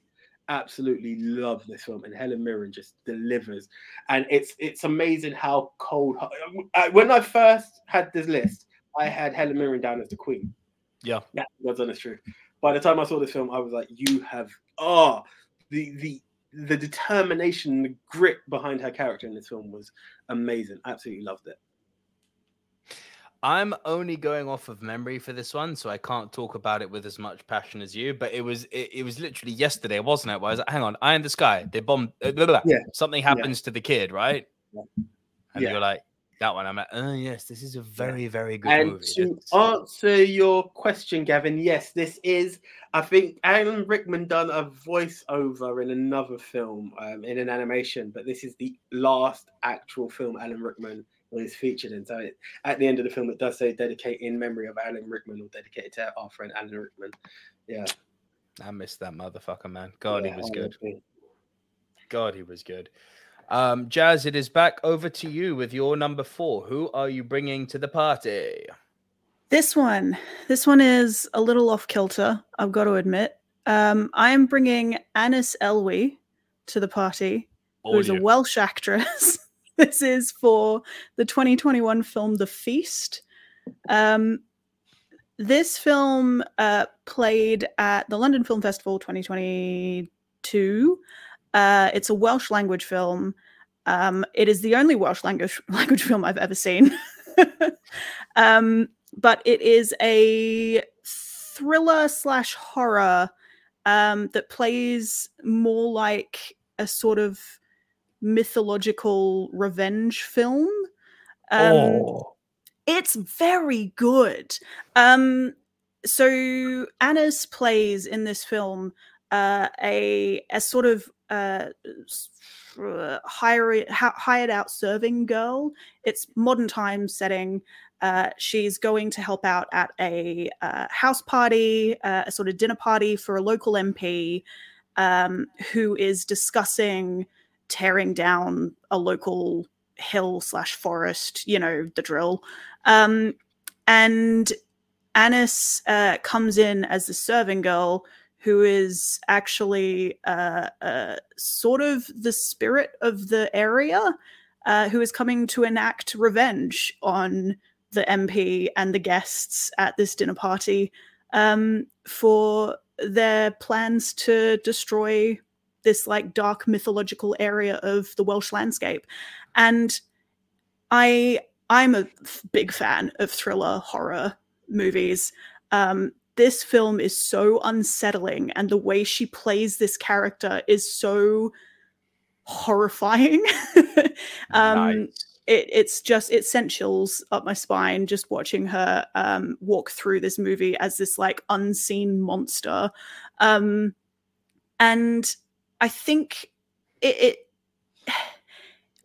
it's sort of absurd in a weird way. I think if you were to go off and watch this and go into it thinking that it was a horror/thriller film, you might come out of it thinking, oh, well, that was a bit like over the top melodramatic, like the effects are a bit sort of unbelievable. But I think it plays better as an absurdist rendering of everything that's happening. I mean, like in this film, there's cannibalism. It came through with that like great wave of cannibalism over the last couple of years. Right.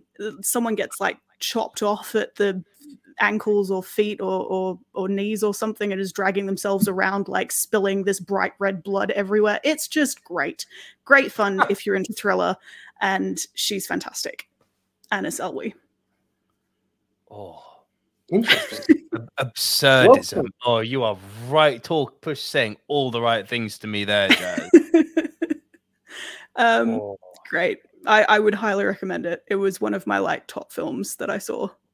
Now, would you agree, or would you? I don't know if it's something to agree on or not. Would you say that this very much falls into what they call like haute horror, elevated horror, which isn't just there to do the cheap jump scares? It's actually there to talk about a taboo topic and make you think. Yes, absolutely. This a bit of me. AJ, I know what I'm watching tonight. How easy or hard is this movie to find?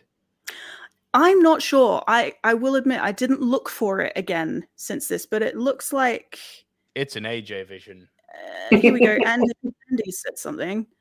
It's on the BFI player. So it's an AJ vision. Okay, cool. So, inside joke, Jazz. Whenever something's not on one of the main streaming services, AJ has his means of finding movies, so we call it AJ vision. Yeah, fair enough. It might be a bit more difficult to get a hand on, but worth it if you can. Sell the 7 Seas. Bay somewhere. Yeah. No, this sounds right up my street. Thank you for that one, Jazz. You're welcome. Watching that one tonight. Yes, AJ, elevated horror. You know that my jam, boy. I know. You know that's all about me. Right. Jazz, our 4, where it was the punt from earlier. So we'll go first because obviously the movie's higher for us. It's Julie Andrews, and let's bring my man here back on. You are allowed to talk, bro. It's your pick. Mary Poppins. What can we say? Mary Poppins. It's an all-timer. It's an all-time classic, and it's Julie Andrews, the all-time classic actress. It just feels like the blend. I will be honest, I was very torn between that and your pick, Jazz. I was. The same. It scares me so much, and I was like, you know what? I really like your pick, and it's a newer film to me, and I think that's what tipped it. I was like, I've been following Mary Poppins' journey for a much longer time. It's to my discredit that film yours came later on, and it was just the magic of that nanny. And I'll be honest, someone else has done this. I'm not going to mention the actress in case she's on your list, but has done the sequel to that film, and it just didn't hit as well to me. I didn't say I didn't enjoy it. It was better than people gave it credit for, though. I give it respect, but to me, there's only one Miss Poppins. Oh yes. Yeah.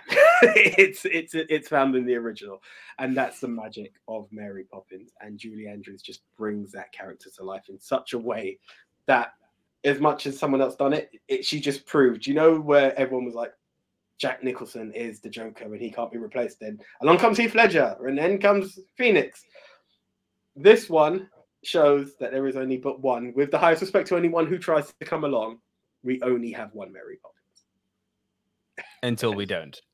Well, yeah, look, someone will come along eventually, but as it currently stands, there is only one winner. Watch Alicia Vikander squash this shit. You know she could too. She could. The same way you're a bit defensive about who should play Bond, I'm going to wave the flag that I would like to see a Brit maintain the position of Mary Poppins. Hell yeah. Just a personal beef. So Alicia Vikander wouldn't qualify. I'm fine with that. She wouldn't qualify, although she does like a freaking perfect British accent. Alicia Vikander. I'm not going to argue with that either. But yeah. But I can rock with that. It has to be a Brit. Yeah. Want me to really annoy Jazz now? Oh, really? Go on. No. Oh, I could do hold a dream on. While you do, go. Just take full screen while you do.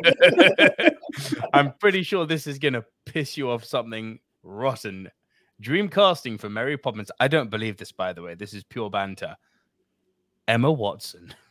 Really? Really? Really? Oh.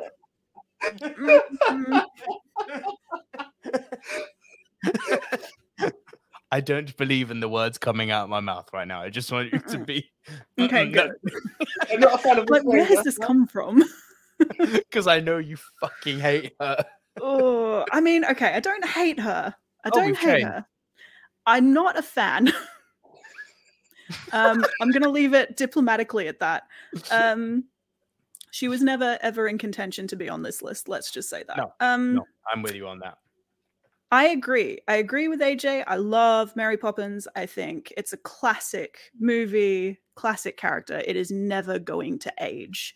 I was like dismayed, along with probably a lot of people, when they did make a second one, because I was just like, why do we need a second Mary Poppins? This film is not going anywhere. Like, but I think when I came down to it, thinking about Julie Andrews, I think she gives a better performance in The Sound of Music.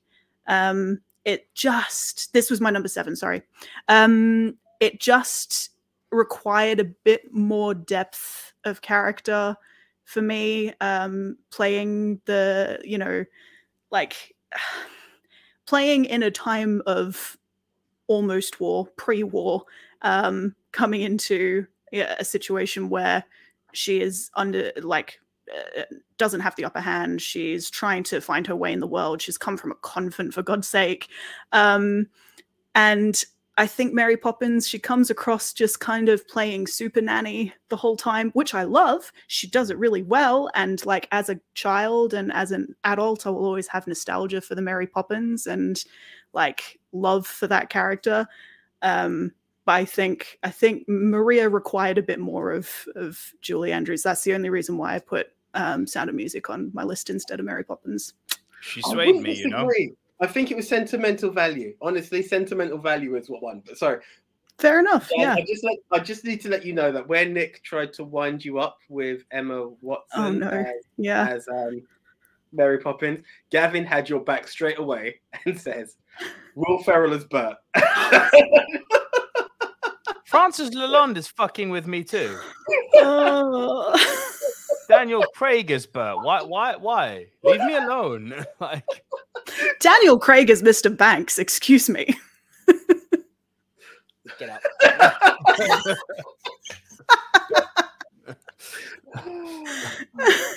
Daniel Craig, never again. Never again. Never. No. To answer Mixed Memorabilia's question, no, I'm actually going to add that to my list of films I've not seen. Say nothing, Jazz. Mm. Say nothing. We'll get to that. Mm-hmm. Listen, I actually agree with everything you've said about The Sound of Music. Now, when we get to the point of which has more memorable songs, it is so fucking hard to distinguish. Like, truly, supercalifragilisticexpialidocious or do a deer, a female deer. Which way do you swing? I think they both taste great. You know, it's like Julie Andrews is an icon. I love her. I hail the ground she walks on. She's a goddess. Thank you for giving me these two movies and making my childhood a better place because of it. I say no more. Right. What have we got there? Did you want to add anything to The Sound of Music, Jazz, or are you good there? No, I'm good. Yeah. Cool. So that was... You're actually staying on, sorry, because although it was our number 4, we then circled to you for that was lower down for you. It's now your 3. Yes. So my number 3, coming in at number 3, is Florence Pugh in Midsommar. I have so many questions to ask you about this. Carry on. Ooh, interesting. Okay. I think this film is brilliant. I love anything that's going to leave me feeling like I need to look over my shoulder. Anything that like leaves me feeling or wondering how far a person can be pushed before they break, which I think is what Florence does in this film. I think it is an incredibly difficult character to pull off, and I found the whole thing entirely believable, which is wild because, like, at the end of the film, she sets people on fire, you know? Like, it's sort of thinking, how far can the psyche really take everything that the world is throwing at them before, it breaks. Do we need to describe Midsommar? Thriller? Have you guys talked about it before? So, do you know what? It was Midsommar has been one of those movies that I have wanted to see for the longest time. The questions I have, I keep hearing very polar opposite opinions of it. Not the usual it's good, it's bad. Some people call it a comedy, some people call it a horror. Now, what I try to do is stay away from horror comedies because they usually end up in the realm of slapstick. Mm-hmm. What is this movie? Yeah, I wouldn't call it a comedy. I think the people calling it a comedy are the people who look at the insane situation that the characters are in this movie and think that it is funny or meant to be portrayed as funny. But I think what it is trying to do is take a look at different sort of subsections of culture and see how different people can see things as being normal. And I think the sort of the thesis of the film is that really and truly, when we get down to it, we are all made up of these basic things that can either hurt us or like make us happy. And when really pushed to it, we can all find understanding in that. There are particular parts of Midsommar that I think particularly would come across as comedy if you weren't buying into this film. And it is something that you need to buy into. There are some interesting moments between particularly the group of female characters and like specific men, and the group of female characters and Florence Pugh that I like play back in my mind and think, yes, I found that incredibly moving. Someone else watching this with a different like context or background to me, who isn't like there for the ride, would laugh at this. Yes. And it's happening literally in the comment section right now as you're talking. So this is what I mean. There are such polarizing opinions about this film. Obviously, I'm going to go and see it and make my own mind up about it. It's on Netflix, by the way, in case you didn't know. Is it actually? Yeah, I was just checked it now. It's on Netflix. Jazz, what do I watch tonight? Midsommar or The Feast? The Feast. Okay, I'll watch The Feast.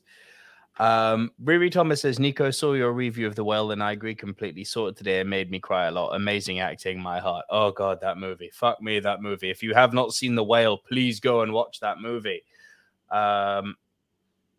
Riri Thomas says, all I have to say is people are amazing. That's the part of the movie I disagreed with. People are assholes inherently. Not you guys, just the wider world. People annoy me, mostly.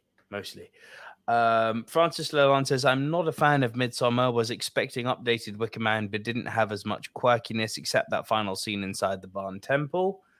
Andy Hart says, I was torn between Lady Macbeth and Midsommar for Florence Pugh. That's fair. She's fantastic as Lady Macbeth as well. Yeah. Florence Pugh is a goddess in the making. I love her. She's absolutely amazing. Yeah, also love her in Little Women. She's just everything I've seen so far. She's played different characters and just floored me. That Little Women remake caught me off guard so much because I actually really like the old one, which has got Winona Ryder and co in it. This new one I thought was sensational. It's to have literally the same movie redone with two great casts and they're both great. Like, yay, we all win at life then. Gavin Mann says, really like Florence Pugh in particular. The limited series, The Little Drummer Girl, wasn't really into The Wonder. I fell away from it the longer it went on. Great actress all the same. She is. She really fucking is. Yeah. Gavin Mann says, gave The Whale a thumbs down. Gavin, my heart, what are you doing to me, bro? Gav. Cool. All right, Jazz. Andy thinks you're like Midsommar, by the way. Huh? Andy believes you're like Midsommar. Nico, I think you're like Midsommar. Lots of layers, lots to unpack. That sounds like it, Nico. My jam. I'll check that out. So Jazz, that was your 3, yes? That was, yes. Cool. Yay. Mine. Is it me? Yes. No. AJ. Who's 3? Both of us. Fuck it. We'll both go. Cool. Number 3. Let's bring Audrey Hepburn to the party because come on, it's Audrey Hepburn. And, you know, we've been talking about, you know, we were talking about Julie Andrews just now and which role do you pick? Audrey Hepburn has a plethora of great movies. We could have gone Roman Holiday. We could have gone Breakfast at Tiffany's. For me, there's only one. It's My Fair Lady. I freaking adore this movie so much. Yes, it's lengthy. Yes, and there are points where you do feel that length. It has got some pacing issues to it, but the performances are so timeless. The fact that Audrey can hold a screen with actors of the caliber of Rex Harrison and outshine them, like, this isn't even a debate. She is such a scene-stealing, scene-grabbing, scene-eating bottle of lightning in a bottle of energy. I can't speak highly enough about her. Listen, it's a universal story, isn't it? You start with nothing, you end up with something, you find out who you really are, you find out what's important to you. These are all themes that are universal and that we should all be aspiring to. Let's find out who we really are. Take away the layers of social etiquette, take away the layers of money, which is what everyone puts importance on now, and find the humanity in other people and find the humanity in ourselves and actually try and enjoy life through the prism of humanity, not through the prism of capitalism, which is what the movie ultimately gets to in the end. It's giving someone a chance, just giving someone a chance and seeing what they can do with it as well, I think is, another underlying factor in it as well. Sorry, I didn't want to cut you in mid-flow. Yeah, it's there. But there is one thing I'm going to say. So, Gavin, you asked, where's Keira Knightley on my list? Yeah, she didn't make it. But what I will say, and this is, I've said this, as much as I'm not a big fan of Breakfast at Tiffany's, it's one of those films that didn't really hit me. You're not alone. Audrey Hepburn is the biggest form of magnetism I can ever explain on the screen. There was something, I will say it, Roman Holiday, it just mesmerized me to a degree. And as Eliza Doolittle, should I say, in My Fair Lady, there was just something charismatic, magnetic.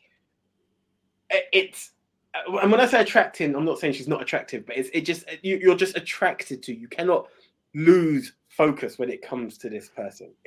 There's something I don't have the words exactly. I had a friend. Oh my God, I haven't spoken to her in a few years actually, Lucy, and I remember her always saying to me like, "Yeah, Audrey Hepburn," and I was like, "Yeah, I get it." And the more I watched the films, I was like, "I get it now." That Audrey Hepburn is the definition of je ne sais quoi. I don't have the words, but it's there. it's just always scene-stealing performances. I think that's my way. Audrey Hepburn is sadly also the definition of toxic fandom, because you know how people sometimes now hate people in the modern age just because they're either pretty or successful or good at what they do. Like people who say, "I hate Anne Hathaway." I'm like, why? What has she ever done that so offended you to your core? Like, the hate I see online for Anne Hathaway is on another level. And I'm like, why? Because she's pretty, talented, and infinitely likable, so she's just too perfect for you? Like, leave Anne alone. Now, Will Ferrell, we can fucking talk about. Anne Hathaway, though. Anne Hathaway is wonderful. And you can trace this. Like, the hatred, the equal to the love and reverence that she had, the hatred that followed Audrey Hepburn around everywhere was nuts. Like, you read articles about how she had to be careful, not because she would be mobbed, but because she would be pelted. People were throwing shit at her coming out of her hotel. Why? Because you're pretty and famous. I'm like, what is wrong with people? Seriously. Like, because she's really good at what she does and she happens to be attractive, you're going to pelt her with tomatoes? Come on. This is like the core start of toxic fandom. It's not a good thing. In some ways, I'm very glad that we're now all online with our fandom and not pelting our actors with things in real life anymore. I will say with Audrey Hepburn, love My Fair Lady as a show. Fantastic film as well.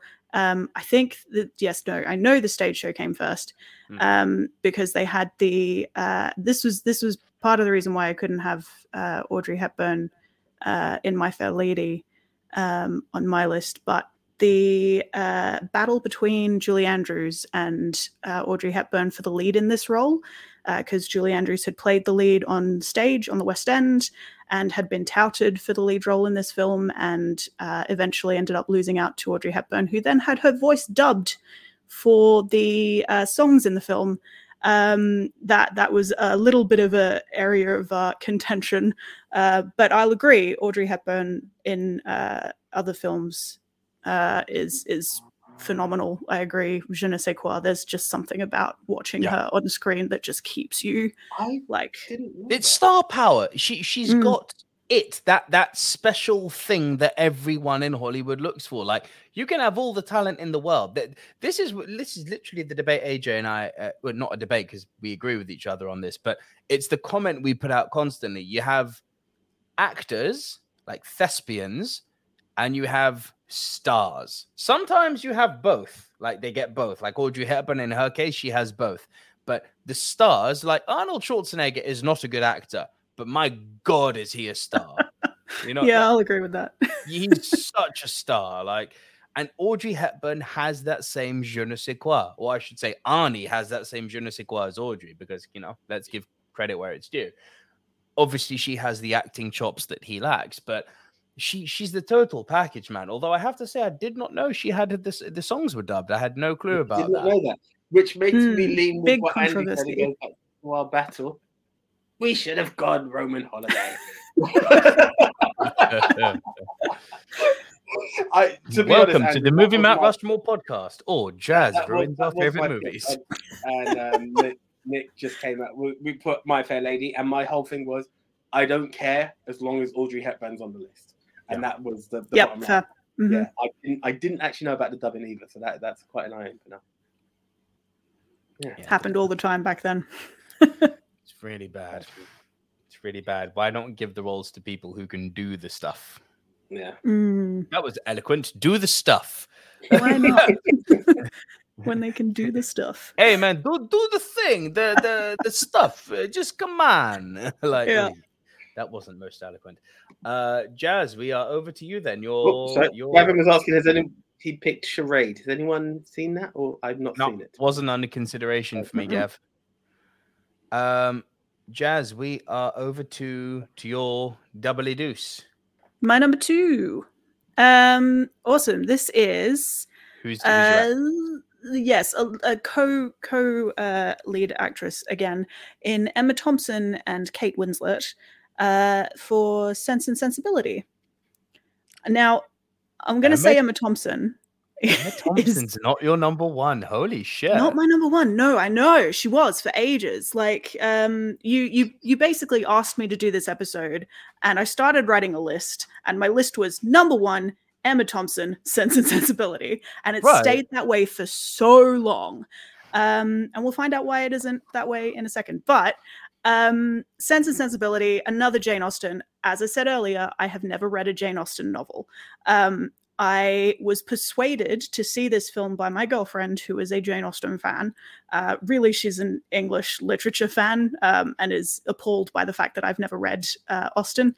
But we did watch this film, and I think the thing that really sells this version of Sense and Sensibility, which is another one of the, like, you know, everyone falls in love and then there are mistaken falling in loves, and eventually they end up with people you didn't expect them to end up with in the first place.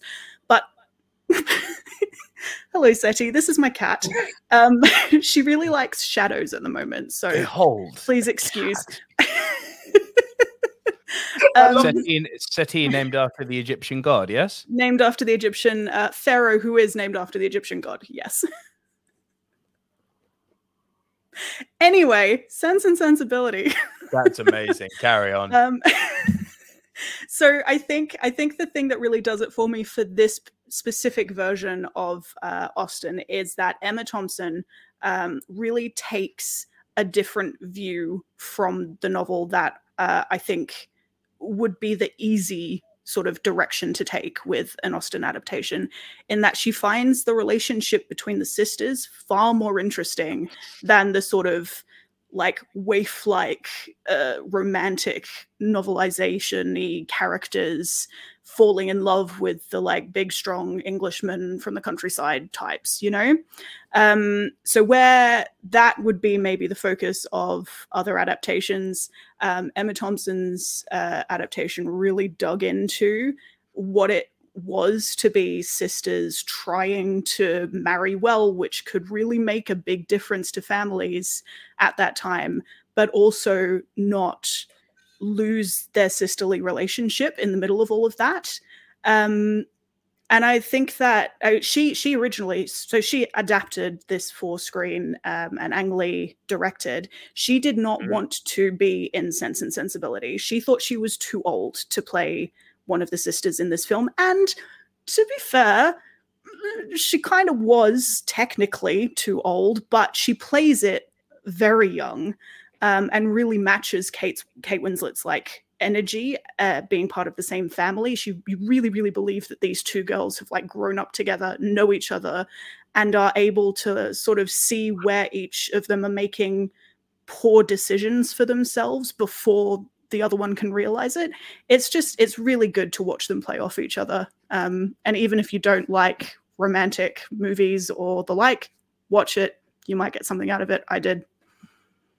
I know. Yeah, listen, I just can't relate when people say I don't like romantic movies. I'm like, why? Like, do you not love? Do you not aspire to love? Have you never been loved? It's all romance. And even if we're not talking the pure, traditional, unadulterated romance, like, you know, poetic romance, if you will. You know, I don't mean like, and I'm not talking about reciting fucking poesy here. I'm talking about, you know, Jazz, you're better at this than me. Describe what I mean by poetic romance. Absolutely. I completely agree. I think romance in like a romantic sense, like the traditional romantic sense, is important. And it is something that our souls sort of need in a way.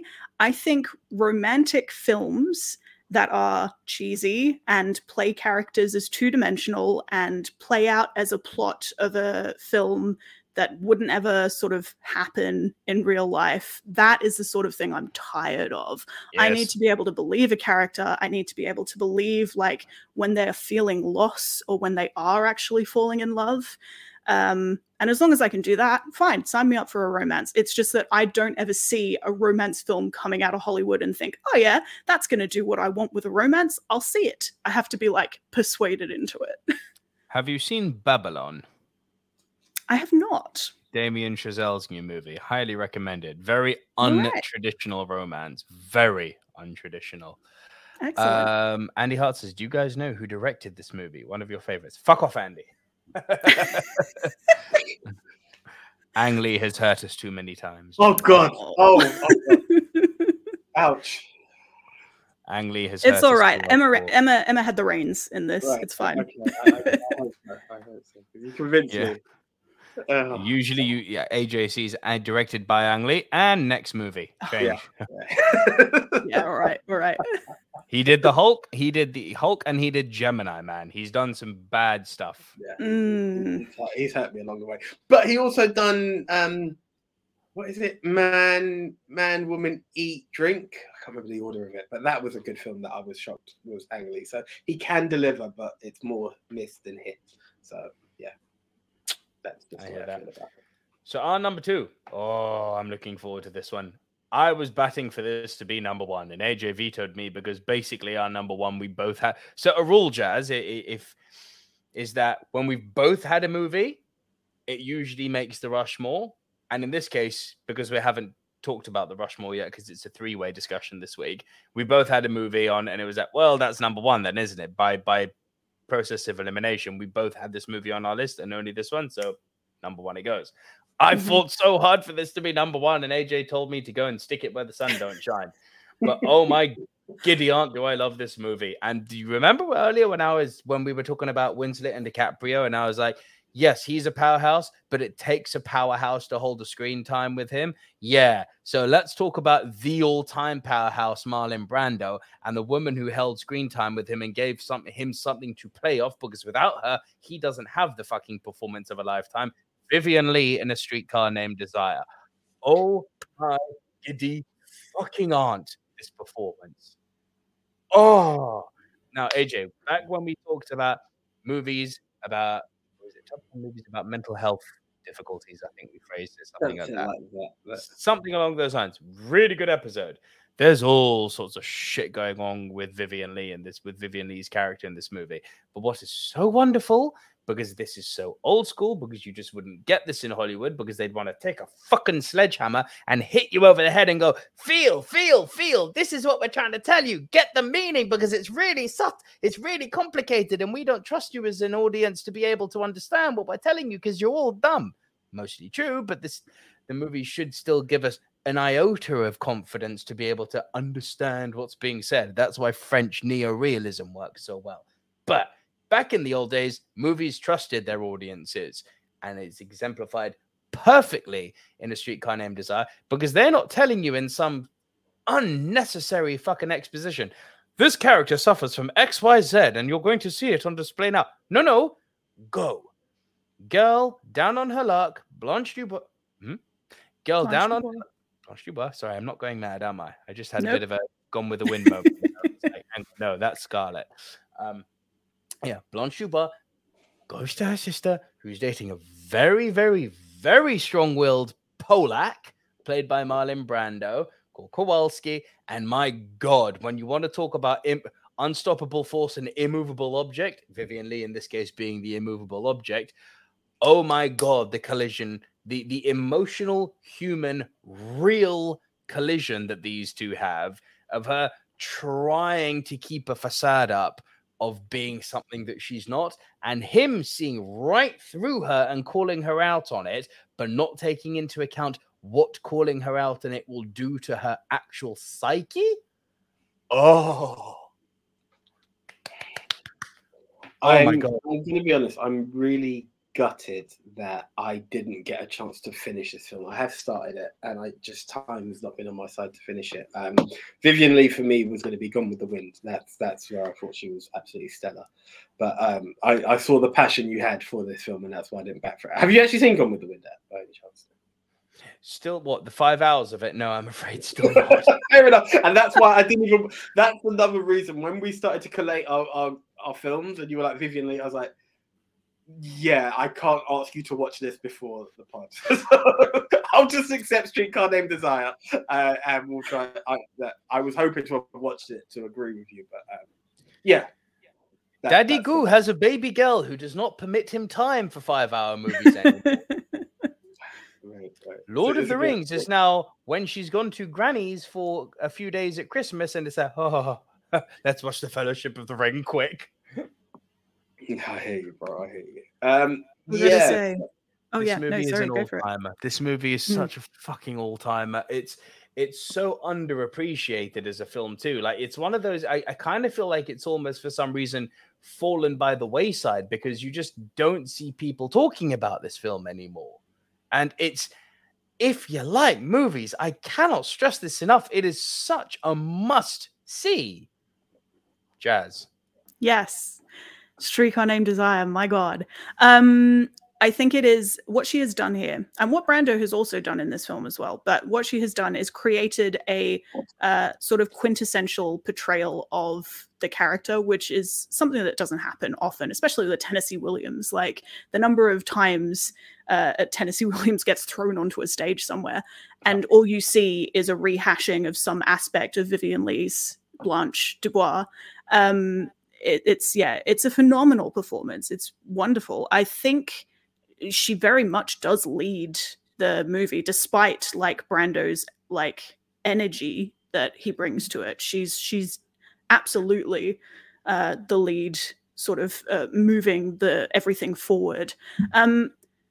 What I will say, which is, it's very interesting timing, there is a production on that is moving to the West End of A Streetcar Named Desire currently, that has someone famous in it whose name I always forget.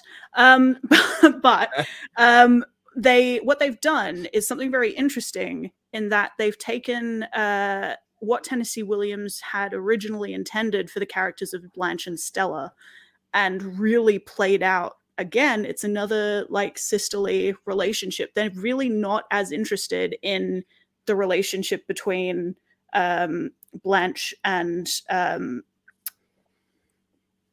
Kowalski. Oh my God, Kowalski. Thank you.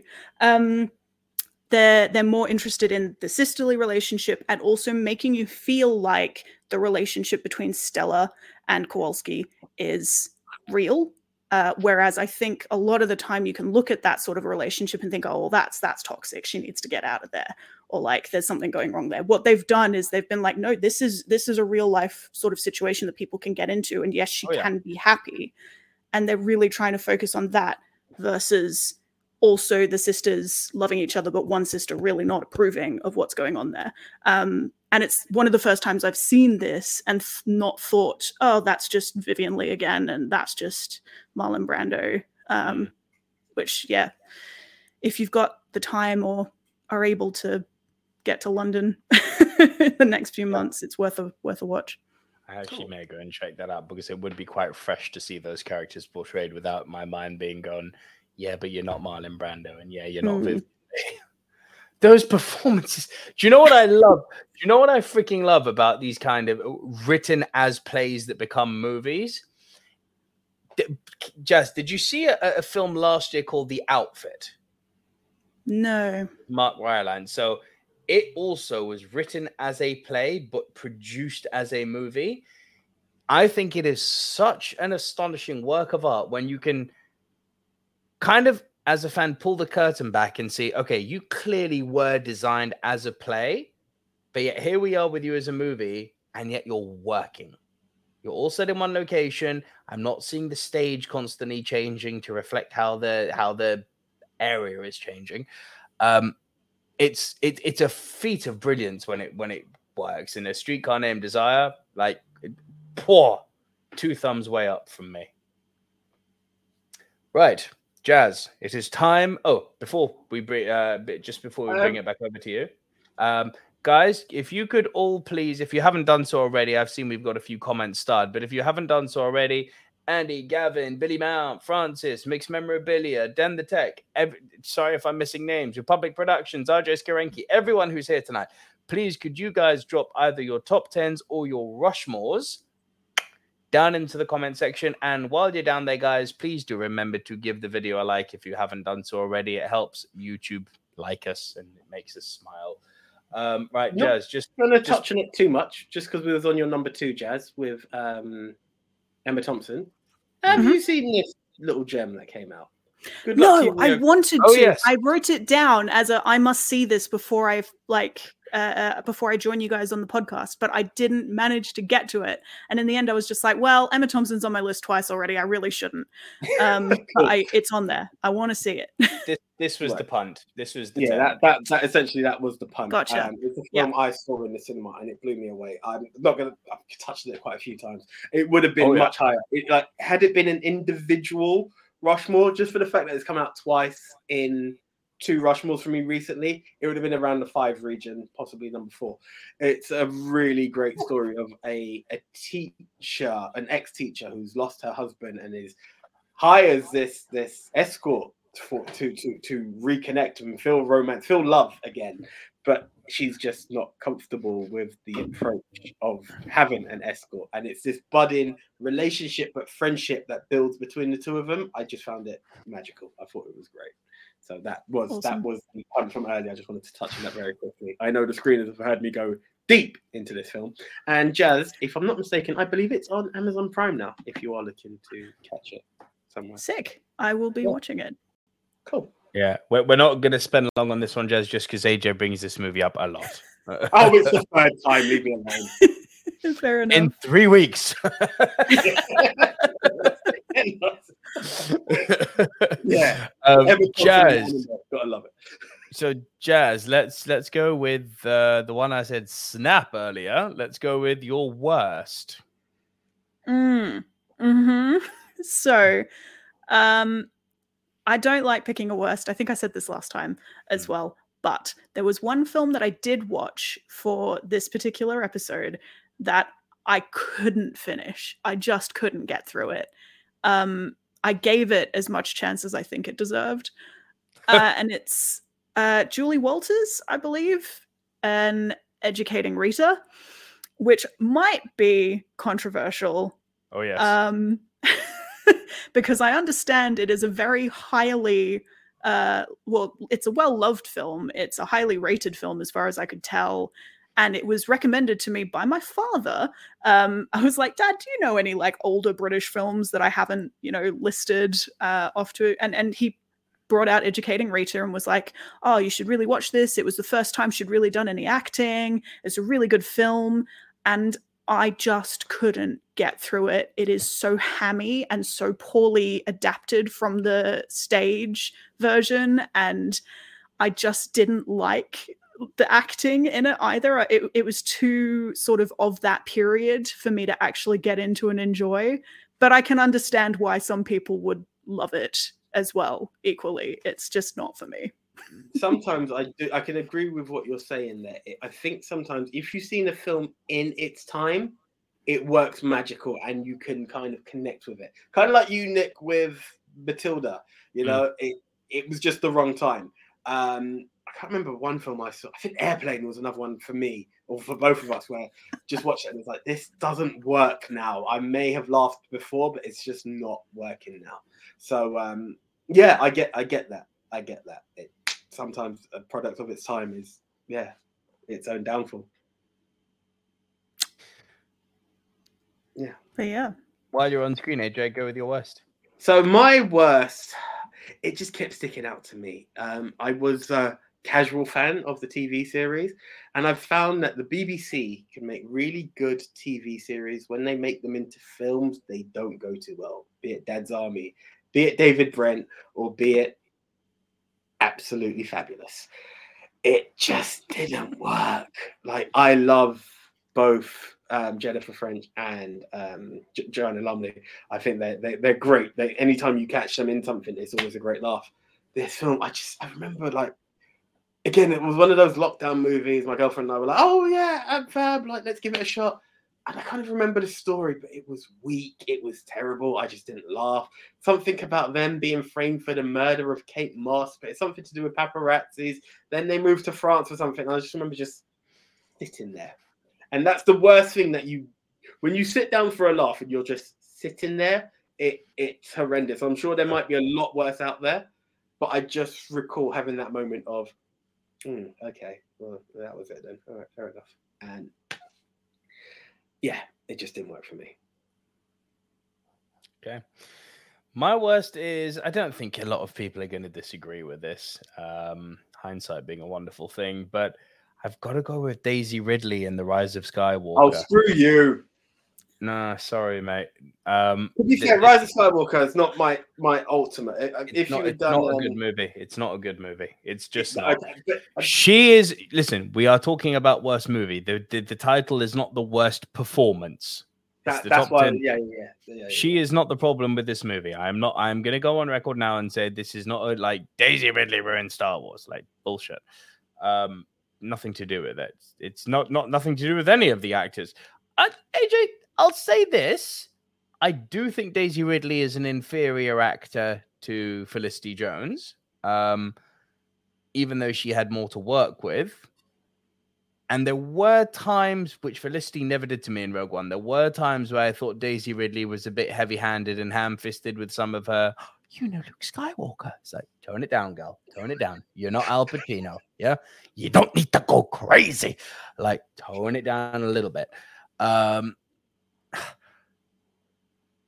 Where does the buck stop with who's a good actor, who's not a good actor, versus how are they being directed? Like, look at Dave Bautista. By his admission, he's not a good actor. James Gunn got a great performance out of him in Guardians of the Galaxy. That's the mark of a really good director, working with someone who, by their own admission, is not hyper talented at what they do, but that director knows how to work with their wheelhouse.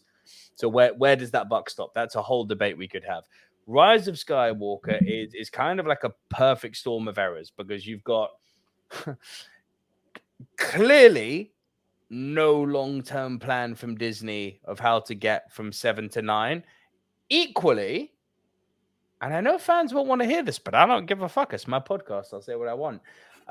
Equally, toxic fandom being so loud that it actually forced Disney's hand to do something which they weren't planning on doing. Like, JJ coming back was not on the cards. The fandom was so fucking loud. Yeah, the fandom wasn't loud. They're talking shit. Really? Really? It wasn't loud. So why did Solo fail? That's interesting. A completely different movie that had nothing to do with the... what's a good word for this? How would we describe episode 8? Dividing episode 8. I personally liked it. I know a load of people who didn't like it, right? Although I can see faults with episode 8. There are problems with that movie, but I don't argue no movie is perfect. But you can't say that to a toxic Star Wars fan because they go crazy. Star Wars is perfect. Fuck you.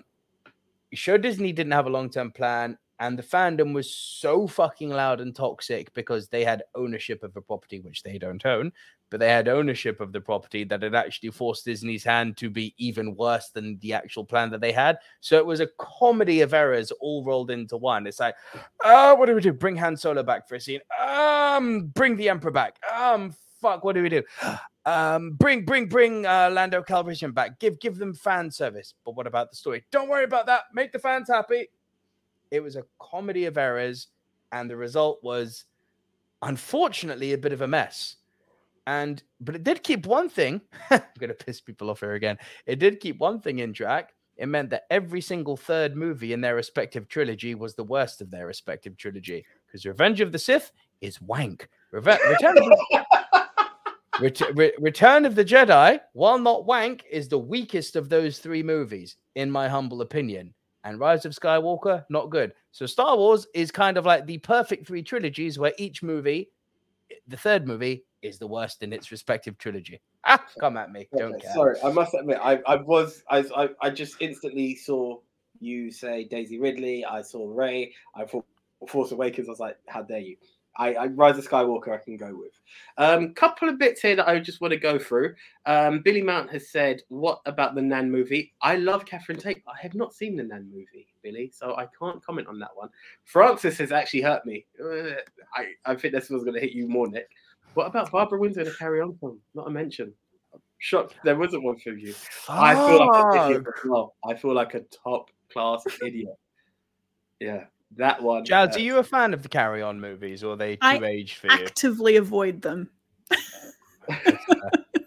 They're quite smart. They're quite witty. I watched one. All right. There's a certain wit to it. It's very risque of its time. I do like it.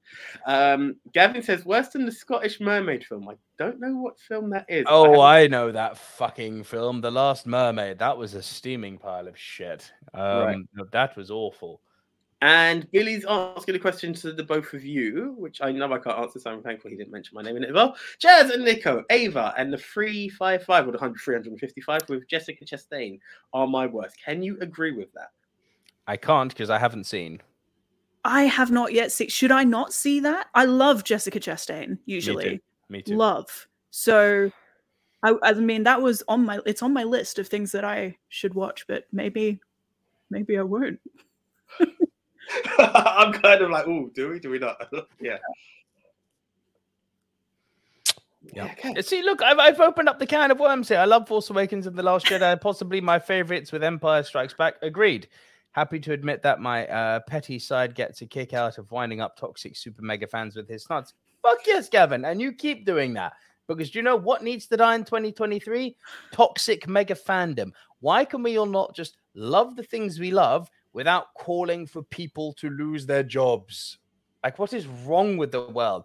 Fuck Kathleen Kennedy. Fuck JJ. Fuck George Lucas. Like, people, I think Revenge of the Sith is a pile of wank. I wasn't calling for George Lucas to lose his job. Jesus. Like, yeesh. Hate, but dial it down. Like soft hate. Yeah. Soft hate is fine. And I'm with you, everyone... Yes, I love The Phantom Menace. I do love that movie. It's a good movie. So bad. I like it. It's so much better than Revenge of the Sith. I tried watching it first year of lockdown. We said we were going to watch all of the prequel films, and we started with The Phantom Menace, and I just couldn't do it. It's so bad. I love it. I fucking love it. And you see, look at me. Jazz and me disagreeing, and we're not going for the jugular. Yeah. Right. I'm going to go for one question before we move on from Star Wars. Nick, directed at you. Nico, what did you think of Hayden in the Obi-Wan series? He wasn't in it. He wasn't fucking in it. It was for me, that was the biggest bit of trolling that Disney ever did to people. I thought that was fucking hysterical. Like, you get him out on stage at D23 to do the whole, and he does the whole, this is where the fun begins speech. Like, oh my God, it's Obi-Wan and Anakin, it's Hayden and fucking Ewan back on stage together. And he's in it for one scene. Oh yeah, but he was in the suit. Get the fuck out of my face with that bullshit. Hayden Christensen may as well have not been in this series. I was laughing my ass off when I was like, so he's in it for one scene, and it's a flashback to when he was actually Anakin. It's like, oh, but when they cut the mask off, you saw his eye. Wow. So this is hysterical. They all have been trolled. I was very happy that he wasn't in it, though, and I was very happy that Disney learned their lesson of, yeah, this kid's not good. Keep him behind the mask. Just don't speak. Do the James L. Jones voice. Oh, he is bad. I'm sorry. I don't think he's bad. I don't think he's the problem. I don't think that Hayden is the problem with the films. Anyway, we're not talking about Star Wars. Yeah, the writing is the problem with the films. The writing is the problem with listen, you can't fucking polish a turd. I'm sorry, but the writing is the problem with those films. He didn't help. I know why Leonardo DiCaprio didn't take that role all those years ago, because the scripts are bad. But Hayden is not good. Right. Okay. Have you seen him in Jumper? Yes. Right, over to Jazz. Let's get Jazz's number one. Yes, my number one. Okay, my number one will be no surprise to these guys anymore, is Tilda Swinton. Oh, that's also our number one. Heck yeah, deserves to be there. Brilliant. I think we may have different films, because I think I know who you will have picked based on directors I know you like. But my pick was Orlando, 1992 film. This film blew my little socks off. I loved it. And when I say I only watched this a week ago, and it just shot to number one, I could not put anything else there. Nice. It just, okay, so Orlando. I was convinced to watch this by my girlfriend, who has been trying to get me to read the Virginia Woolf novel Story of My Life. My girlfriend tries to get me to read. I watch the film. I like that. But she convinced me at least to watch the film before I recorded with you guys. It's a Virginia Woolf novel. It's I think a modernist novel where the character Orlando is followed from the moment where he is given favor from the Queen Elizabeth I and is sort of told never to die or never to wither.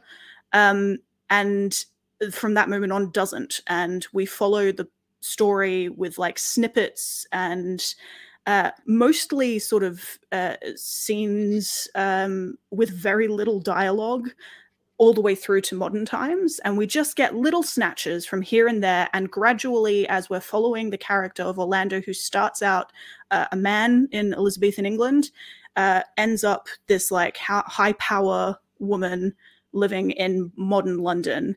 It is just a devastating performance from Tilda Swinton. I think you could probably put Tilda in anything and she would rock it, but this just is, it's crazy. I think she has this sort of way about portraying this character and the subtle transformation that really catches you off guard as you watch it through, and to the point where the character does sort of do a reveal by looking in a mirror and figuring out that they're a woman. It sort of, you're not surprised by it by the time she gets there, even though she has played a very convincing man up until that point. I think it's a really interesting discussion of gender, which I think we get very little of, intelligent conversation through film especially these days. There's a great interview that I saw with Tilda, where they were talking about there was a re-release of Orlando relatively recently. So it was released originally in 1992, and they did a re-release in the 2000s. And she was asked if modern audiences, so more current audiences, will be a little bit more sort of sensitive to the subject matter. And Tilda was like, no, we've gone backwards. There was some really cool shit that was happening in the 90s with like art house films that you just couldn't do these days because there's so much red tape and so much like policing of stuff that will be seen as popular and able to be sold. And it's just not something that you could get away with. Nope. But the AA movie has gone. The AA movie doesn't exist anymore. It's AAA or indie, nothing in between. Yeah. I think there is a lot of truth to that. But yeah, this film, I mean, directed by Sally Potter, and I think there's a lot of weight. I think I need to give a lot of weight to British women directing films as well, about ostensibly British women and adapted from British women, because it just brings like context to it that I just don't think you could get if you didn't have that representation there in the creative team. And I don't think I want to preface that by saying I don't think that like just having the representation of women is necessarily enough, but I do think we need to be mindful of who is representing what subject matter and who is it being produced for, because I don't think we can simply produce things for women in general.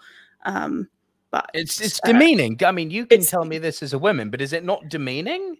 It would absolutely, of course, to not have all of the sort of like cross sections of society taken into account and just be like, it's the problem that I have with, as I was saying before, romance films, where you have the like woman who is put there who is pretty and smart and everything a woman's meant to be, or you know the sort of, what are they called, manic pixie dream girls, who are everything a woman is meant to be if you want a quirky woman. You know, it's really gets my goat. But these sorts of films, very important to still be producing and still be raising these sorts of questions with the sort of cinematography and the acting and the production. Like this film is just gorgeous. If you are into like sweeping landscapes, but also like period costume and haunting music, it ticks off everything. I loved it. I wish I could add, Jazz, but you've summed that up wonderfully. It's such an awesome movie, like one that's really on the must-see soon ASAP list. So thank you for that. Yeah, I'm adding that to the list. Yeah. We need to do a top 10 Tilda Swinton movies, AJ. Yeah, absolutely. Yeah, so, Jazz, need to do that. Just as you said, you believe you know what our joint number one was. Would you like to hazard a guess? Yes, I'm going to put forward my vote tentatively because, I mean, it was on my list as well for a while with We Need to Talk About Kevin. Yes, all in one. Excellent. Kudos to Andy, who also said, what do we think Nico and AJ have gone for? We need to talk about Kevin. Oh. AJ, you've seen it finally now. I want to hear what you thought about this because Jazz, I've been telling him to watch this movie for the longest fucking time. So I'm so happy. I love the way Nick makes it sound like I tried to just casually dismiss it. Every week. No, bro. Listen, I got your back. I know it's not because you don't take my word and you're like, nah, fuck that movie. I know it's because you got movies to watch. But exactly. I'm always happy when you see it. Yeah. Each week is a different topic. A different topic pushes these films down the list, sadly. When this came up, and it's something that has been on the list for a while. Again, I think in the same episode that A Streetcar Named Desire came up, We Need to Talk About Kevin came up. I believe it was to do with mental disorder. Mental health, yeah. So it's been there for a while, and this came up, and you mentioned it to me, like, well, for Tilda, this is the film, like, this is your chance to see it, and I was like, yeah, you're right. A bit of Asian vision took place, and I was able to watch this film, and my gosh, the anguish. One of the things that you said to me was that how happy you were that I finally seen this film, and I'm not taking anything away from Tilda because it's such a performance. Now, say what you wish about older Kevin, the younger Kevin, that kid who just superb. the acting in that. And again, going back to what you say on the Vivian Leigh and Brando and the Kate Winslet and DiCaprio, you need to bounce off of something.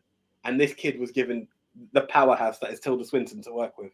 And that troubled relationship that was there, this free spirit who's now locked down and is frustrated with this child, the journey that came into this film, I was just, oh my God, I in a way to say lost for words. It was just touching, heartbreaking. And, you know, one of the things, another one, and I'm not, again, I don't want to take away from Tilda Swinton. Disturbing. The disturbing, yeah, how disturbing it is. John C. Reilly is another actor who I believe... He's brilliant, mate. When he's not messing around with Will Ferrell, he's fantastic. Exactly. When he's not doing dumb shit with Ferrell, you know, like Step Brothers, and you just think, I don't want to watch that. Then you catch him in another thing and you're like, beauty, absolute beauty. This is gold.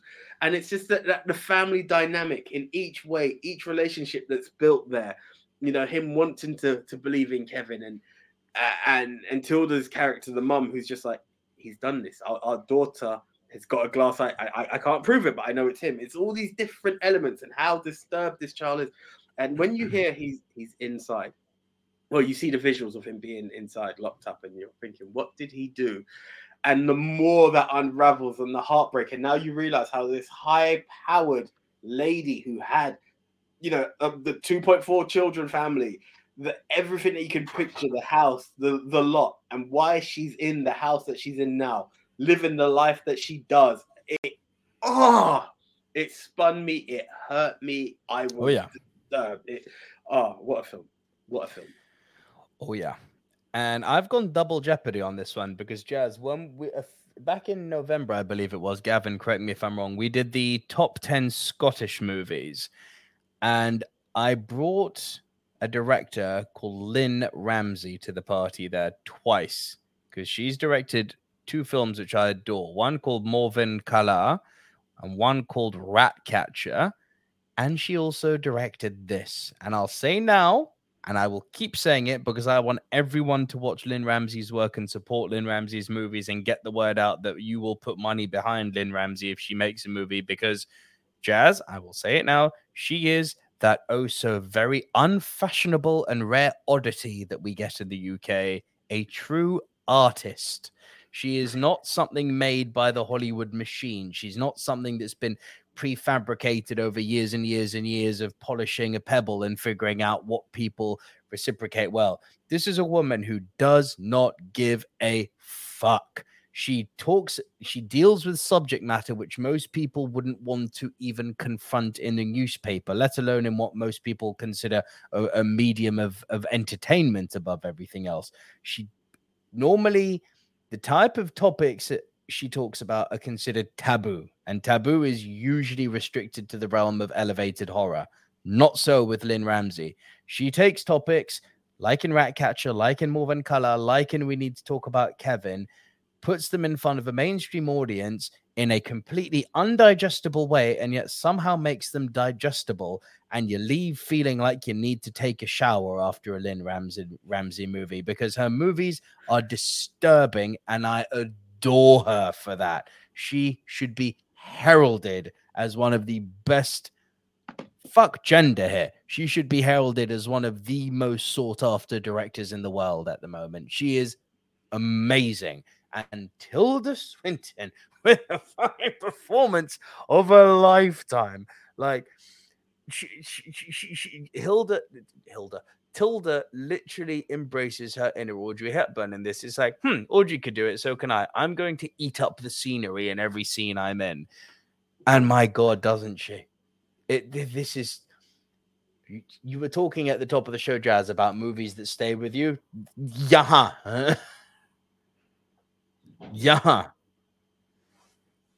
Yeah, no, definitely. I agree with everything about We Need to Talk About Kevin. It was on my list as my Tilda Swinton pick before I watched Orlando.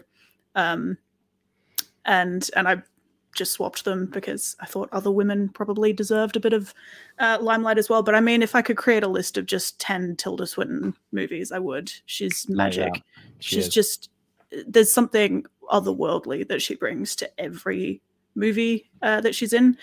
There's a movie that is not very good, I will stress, called Only Lovers Left Alive, where Tilda plays Eve, a vampire, and I think against Tom Hiddleston's Adam.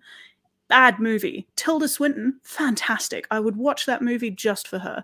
Like, she can elevate and bring something to a pile of nothing. I love that. Absolutely love that. Right. We need to Rushmore this stuff now, guys. Yeah, I see a few comments here from Gavin and Andy talking about top 10 movies that directed by British women. Okay, because I was going to say we've done top 10 female directors, but British women is look out for it, guys. Can't promise when, but yeah, that's one to adding it to our long list of topics. Yeah, indeed. So, what are the comment sections saying for people's individual top 10s and Rushmores? Right. Okay. Here we go. I was on it and I've just moved away from it. Sorry. I got it. RJ Skarenki says Edge of Tomorrow, Atomic Blonde, The Menu. Pretty much any 007 movie. Francis Lalonde has said Elsa Lanchester in Bride of Frankenstein, Barbara Steele in Black Sunday, Diane Rigg on a nice pull on Her Majesty's Secret Service, Julie Christie, again, nice pull, Julie Christie in Don't Look Now, and honorable mention Julie Andrews for The Sound of Music.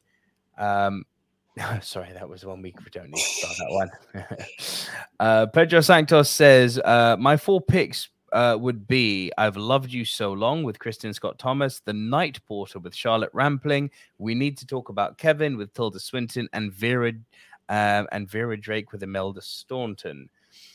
Francis Lalonde says, Silver Screen Dudes, my Rushmore honorable mentions, Julie Andrews, The Sound of Music, Angela Lansbury, The Manchurian Candidate.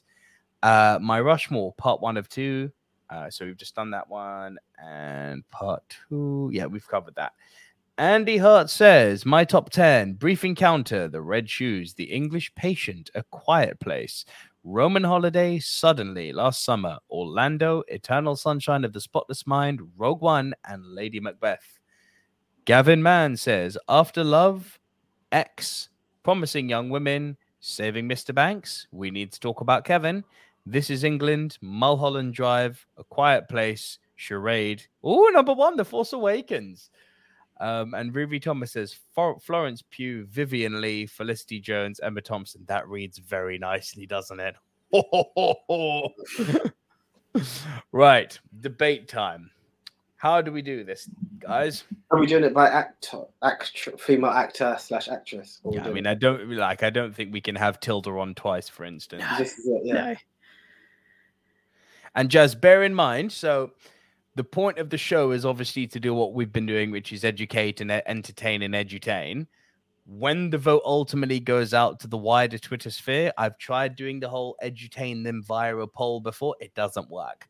The safe thing here, that's not to say people are dumb. It's just to say a lot of the time, some of the obscure movies we pick, people won't have seen. So by proxy from not seeing it, it doesn't get voted on. It is always safer, just for the sake of getting more poll numbers, to have a more balanced view of what people's watching habits are. You got to pick the more popular movie. That is fair enough. I am confident that I have swayed some people to watch some underrated movies tonight. Hell yeah. I believe you have. You've definitely done it for me. Okay, I can guarantee that. Thank you, Gavin. Tilda needs to be on there. Absolutely.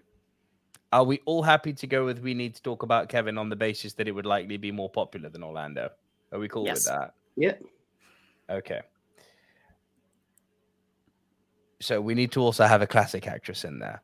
I think we have to put Julie Andrews in there. We'd be crazy to not have a poll on British females and not have Julie Andrews in there. We all agree on this? Yes. I think so. It's either that or Vivian Lee for me. I mean, my Audrey Hepburn is still like tickling. Oh, true. Yeah. We could put all 3. But, and I'm not saying no. There's always a but. Jazz, your favorite actress? Oh, not having Emma Thompson on there. Shit. We need to have Emma Thompson on there. I'm sorry. We do need to have Emma Thompson. I will simply log off if we're gone. If we're not. Fuck you! I'm never coming back. Okay, so of the three powerhouses of, not to say Emma Thompson's not a powerhouse, but we're talking about people we're going to get rid of here. So between Julie Andrews, Audrey Hepburn, and Vivian Leigh, who would make way for Emma Thompson? Or does Tilda make way for Emma Thompson? No. That was triple number one. Let's not call it. Let's not be silly here. Triple number one. Who makes way for Emma Thompson? I feel very... I feel risque in saying maybe Vivian needs to take the cut. I'm kind of with you on that. I was leaning towards that as well. Yeah. Okay. Right. Are we actually AJ, just while I'm making notes on this, have you got the potential four? Yeah. Okay. Man, to have a quick look through the list, is there anything else that you would maybe want to bat for? And Jazz, just to be clear, the Emma Thompson we're going to pitch is Sense and Sensibility, yeah? Yes, I would be happy with that. Okay. Anything else you want to throw in there, AJ? No. I do think it's mental that no one's brought up, and I'm equally as guilty of this, obviously. No one has talked about Emily Blunt. So here's the thing. Here's my thing. I tried. Now, when it came to it, I picked Mary Poppins, and Mary Poppins wasn't going to come in twice. Okay? Quiet Place. I also then I rewatched A Quiet Place 1 because the missus hadn't seen it. But she was like, what are you watching? I was like, A Quiet Place 2. She's like, and I've not seen number 1, how dare you? So I had to go back to A Quiet Place 1, right? Don't do that to me.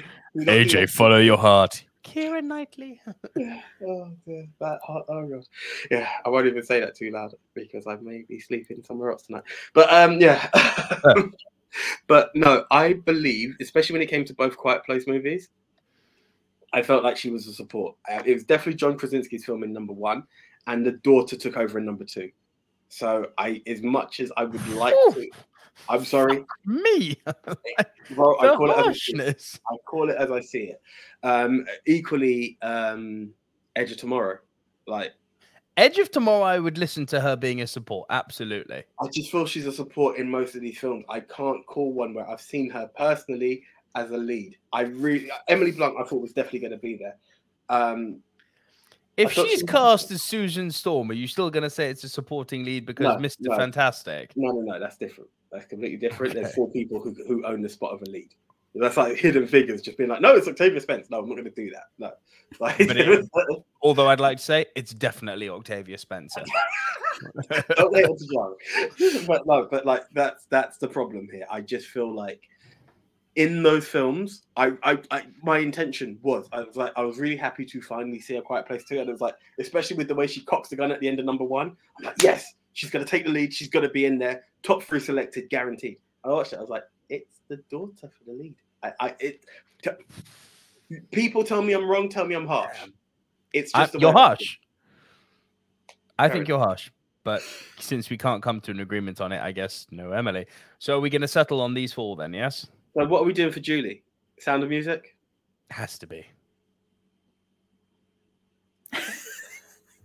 I saw that eyebrow. It's the way it has to be. I was like, I agree. Bro, I picked Mary Poppins with you, yeah. But like, Jazz is the guest. People in the chat have said Sound of Music. We got to go with that way. Audrey Hepburn, especially after Jazz's highlight, can't be My Fair Lady. But it has to be done. It's what's on our list. It's what's on our list. Yeah. I mean, it's not to say she's not brilliant in it. It's just controversial brilliant. I like that. It's controversial brilliant. AJ, we are adding that to our lexicon. It's controversial brilliant. Yeah, I like that. I do like that indeed. Watch people start to use that to try and describe Michael Bay's career. Ha! Controversial brilliant. It could also be the definition to movie Mount Rushmore, you know. Controversial brilliant. I like that. We need to put it on a t-shirt. Jazz, who's your t-shirt supplier? Me at the moment. Let's lock this in. Cool. Let's do this. Ladies and gentlemen, the official movie Mount Rushmore of movies led by British women in no particular order is... Tilda Swinton, We Need to Talk About Kevin. Our second entry is... Emma Thompson, Sense and Sensibility. Our third entry is... Julie Andrews, The Sound of Music. Our final entry into the movie Mount Rushmore of movies led by British women is... Audrey Hepburn, My Fair Lady. Do you know what? I have to be honest, and as much as I love my soft spot for Audrey, this could be Julie Andrews' chance to get a bit of a revenge on the situation. Be like, take the victory. As long as she comes anything above Audrey in any position, she gets her revenge. So, hey. Yep. Okay, guys. Now, how could Julie Andrews get this revenge? It's easy by heading over to @MovieMT Rushmore, the official poll of this Silver Screen Dudes. But more importantly, the person we will be retweeting. No, you can't vote twice because it's a retweet. Head on over to @MoviePolls4You. We love movies. Good old JT will be posting up, and then we get the retweet. And that's where you get to put your vote for the 4 contenders. Once again, a quick reminder: Tilda Swinton, We Need to Talk About Kevin; Emma Thompson, Sense and Sensibility; Julie Andrews, Sound of Music; and Audrey Hepburn, My Fair Lady. What a killer list! It's a killer list. It's an absolutely killer list.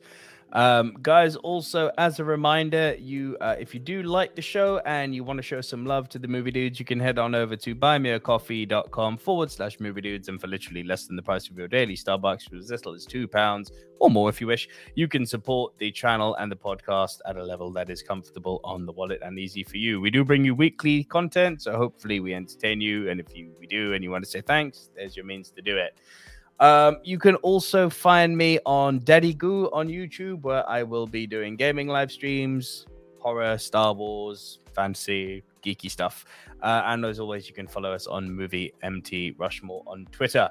Next week, as I imagine people will be saying, what's the show next week? Next week, we will be doing the top 10 movies with a number in the title. It's bigger than I thought. And can I just say, before we do sign out, Jazz, thank you so much for coming back. It's been an absolute pleasure. It's been way too long. Thank you. Yes, it's been great.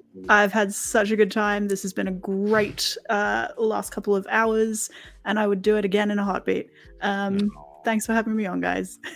And Jazz, just before you do leave, we are giving you your shout out time. Where can people find you, and what are you up to? Yes, so I am a co-host of another little podcast called The People's Polygraph. It's a trivia show that I do with my housemate every couple of weeks. You can find us on Twitter at PPLS Polygraph. That's probably the easiest way to find us at the moment. If you just want to find me, I am at Jazzymandius. It's like Ozymandias, but with jazz.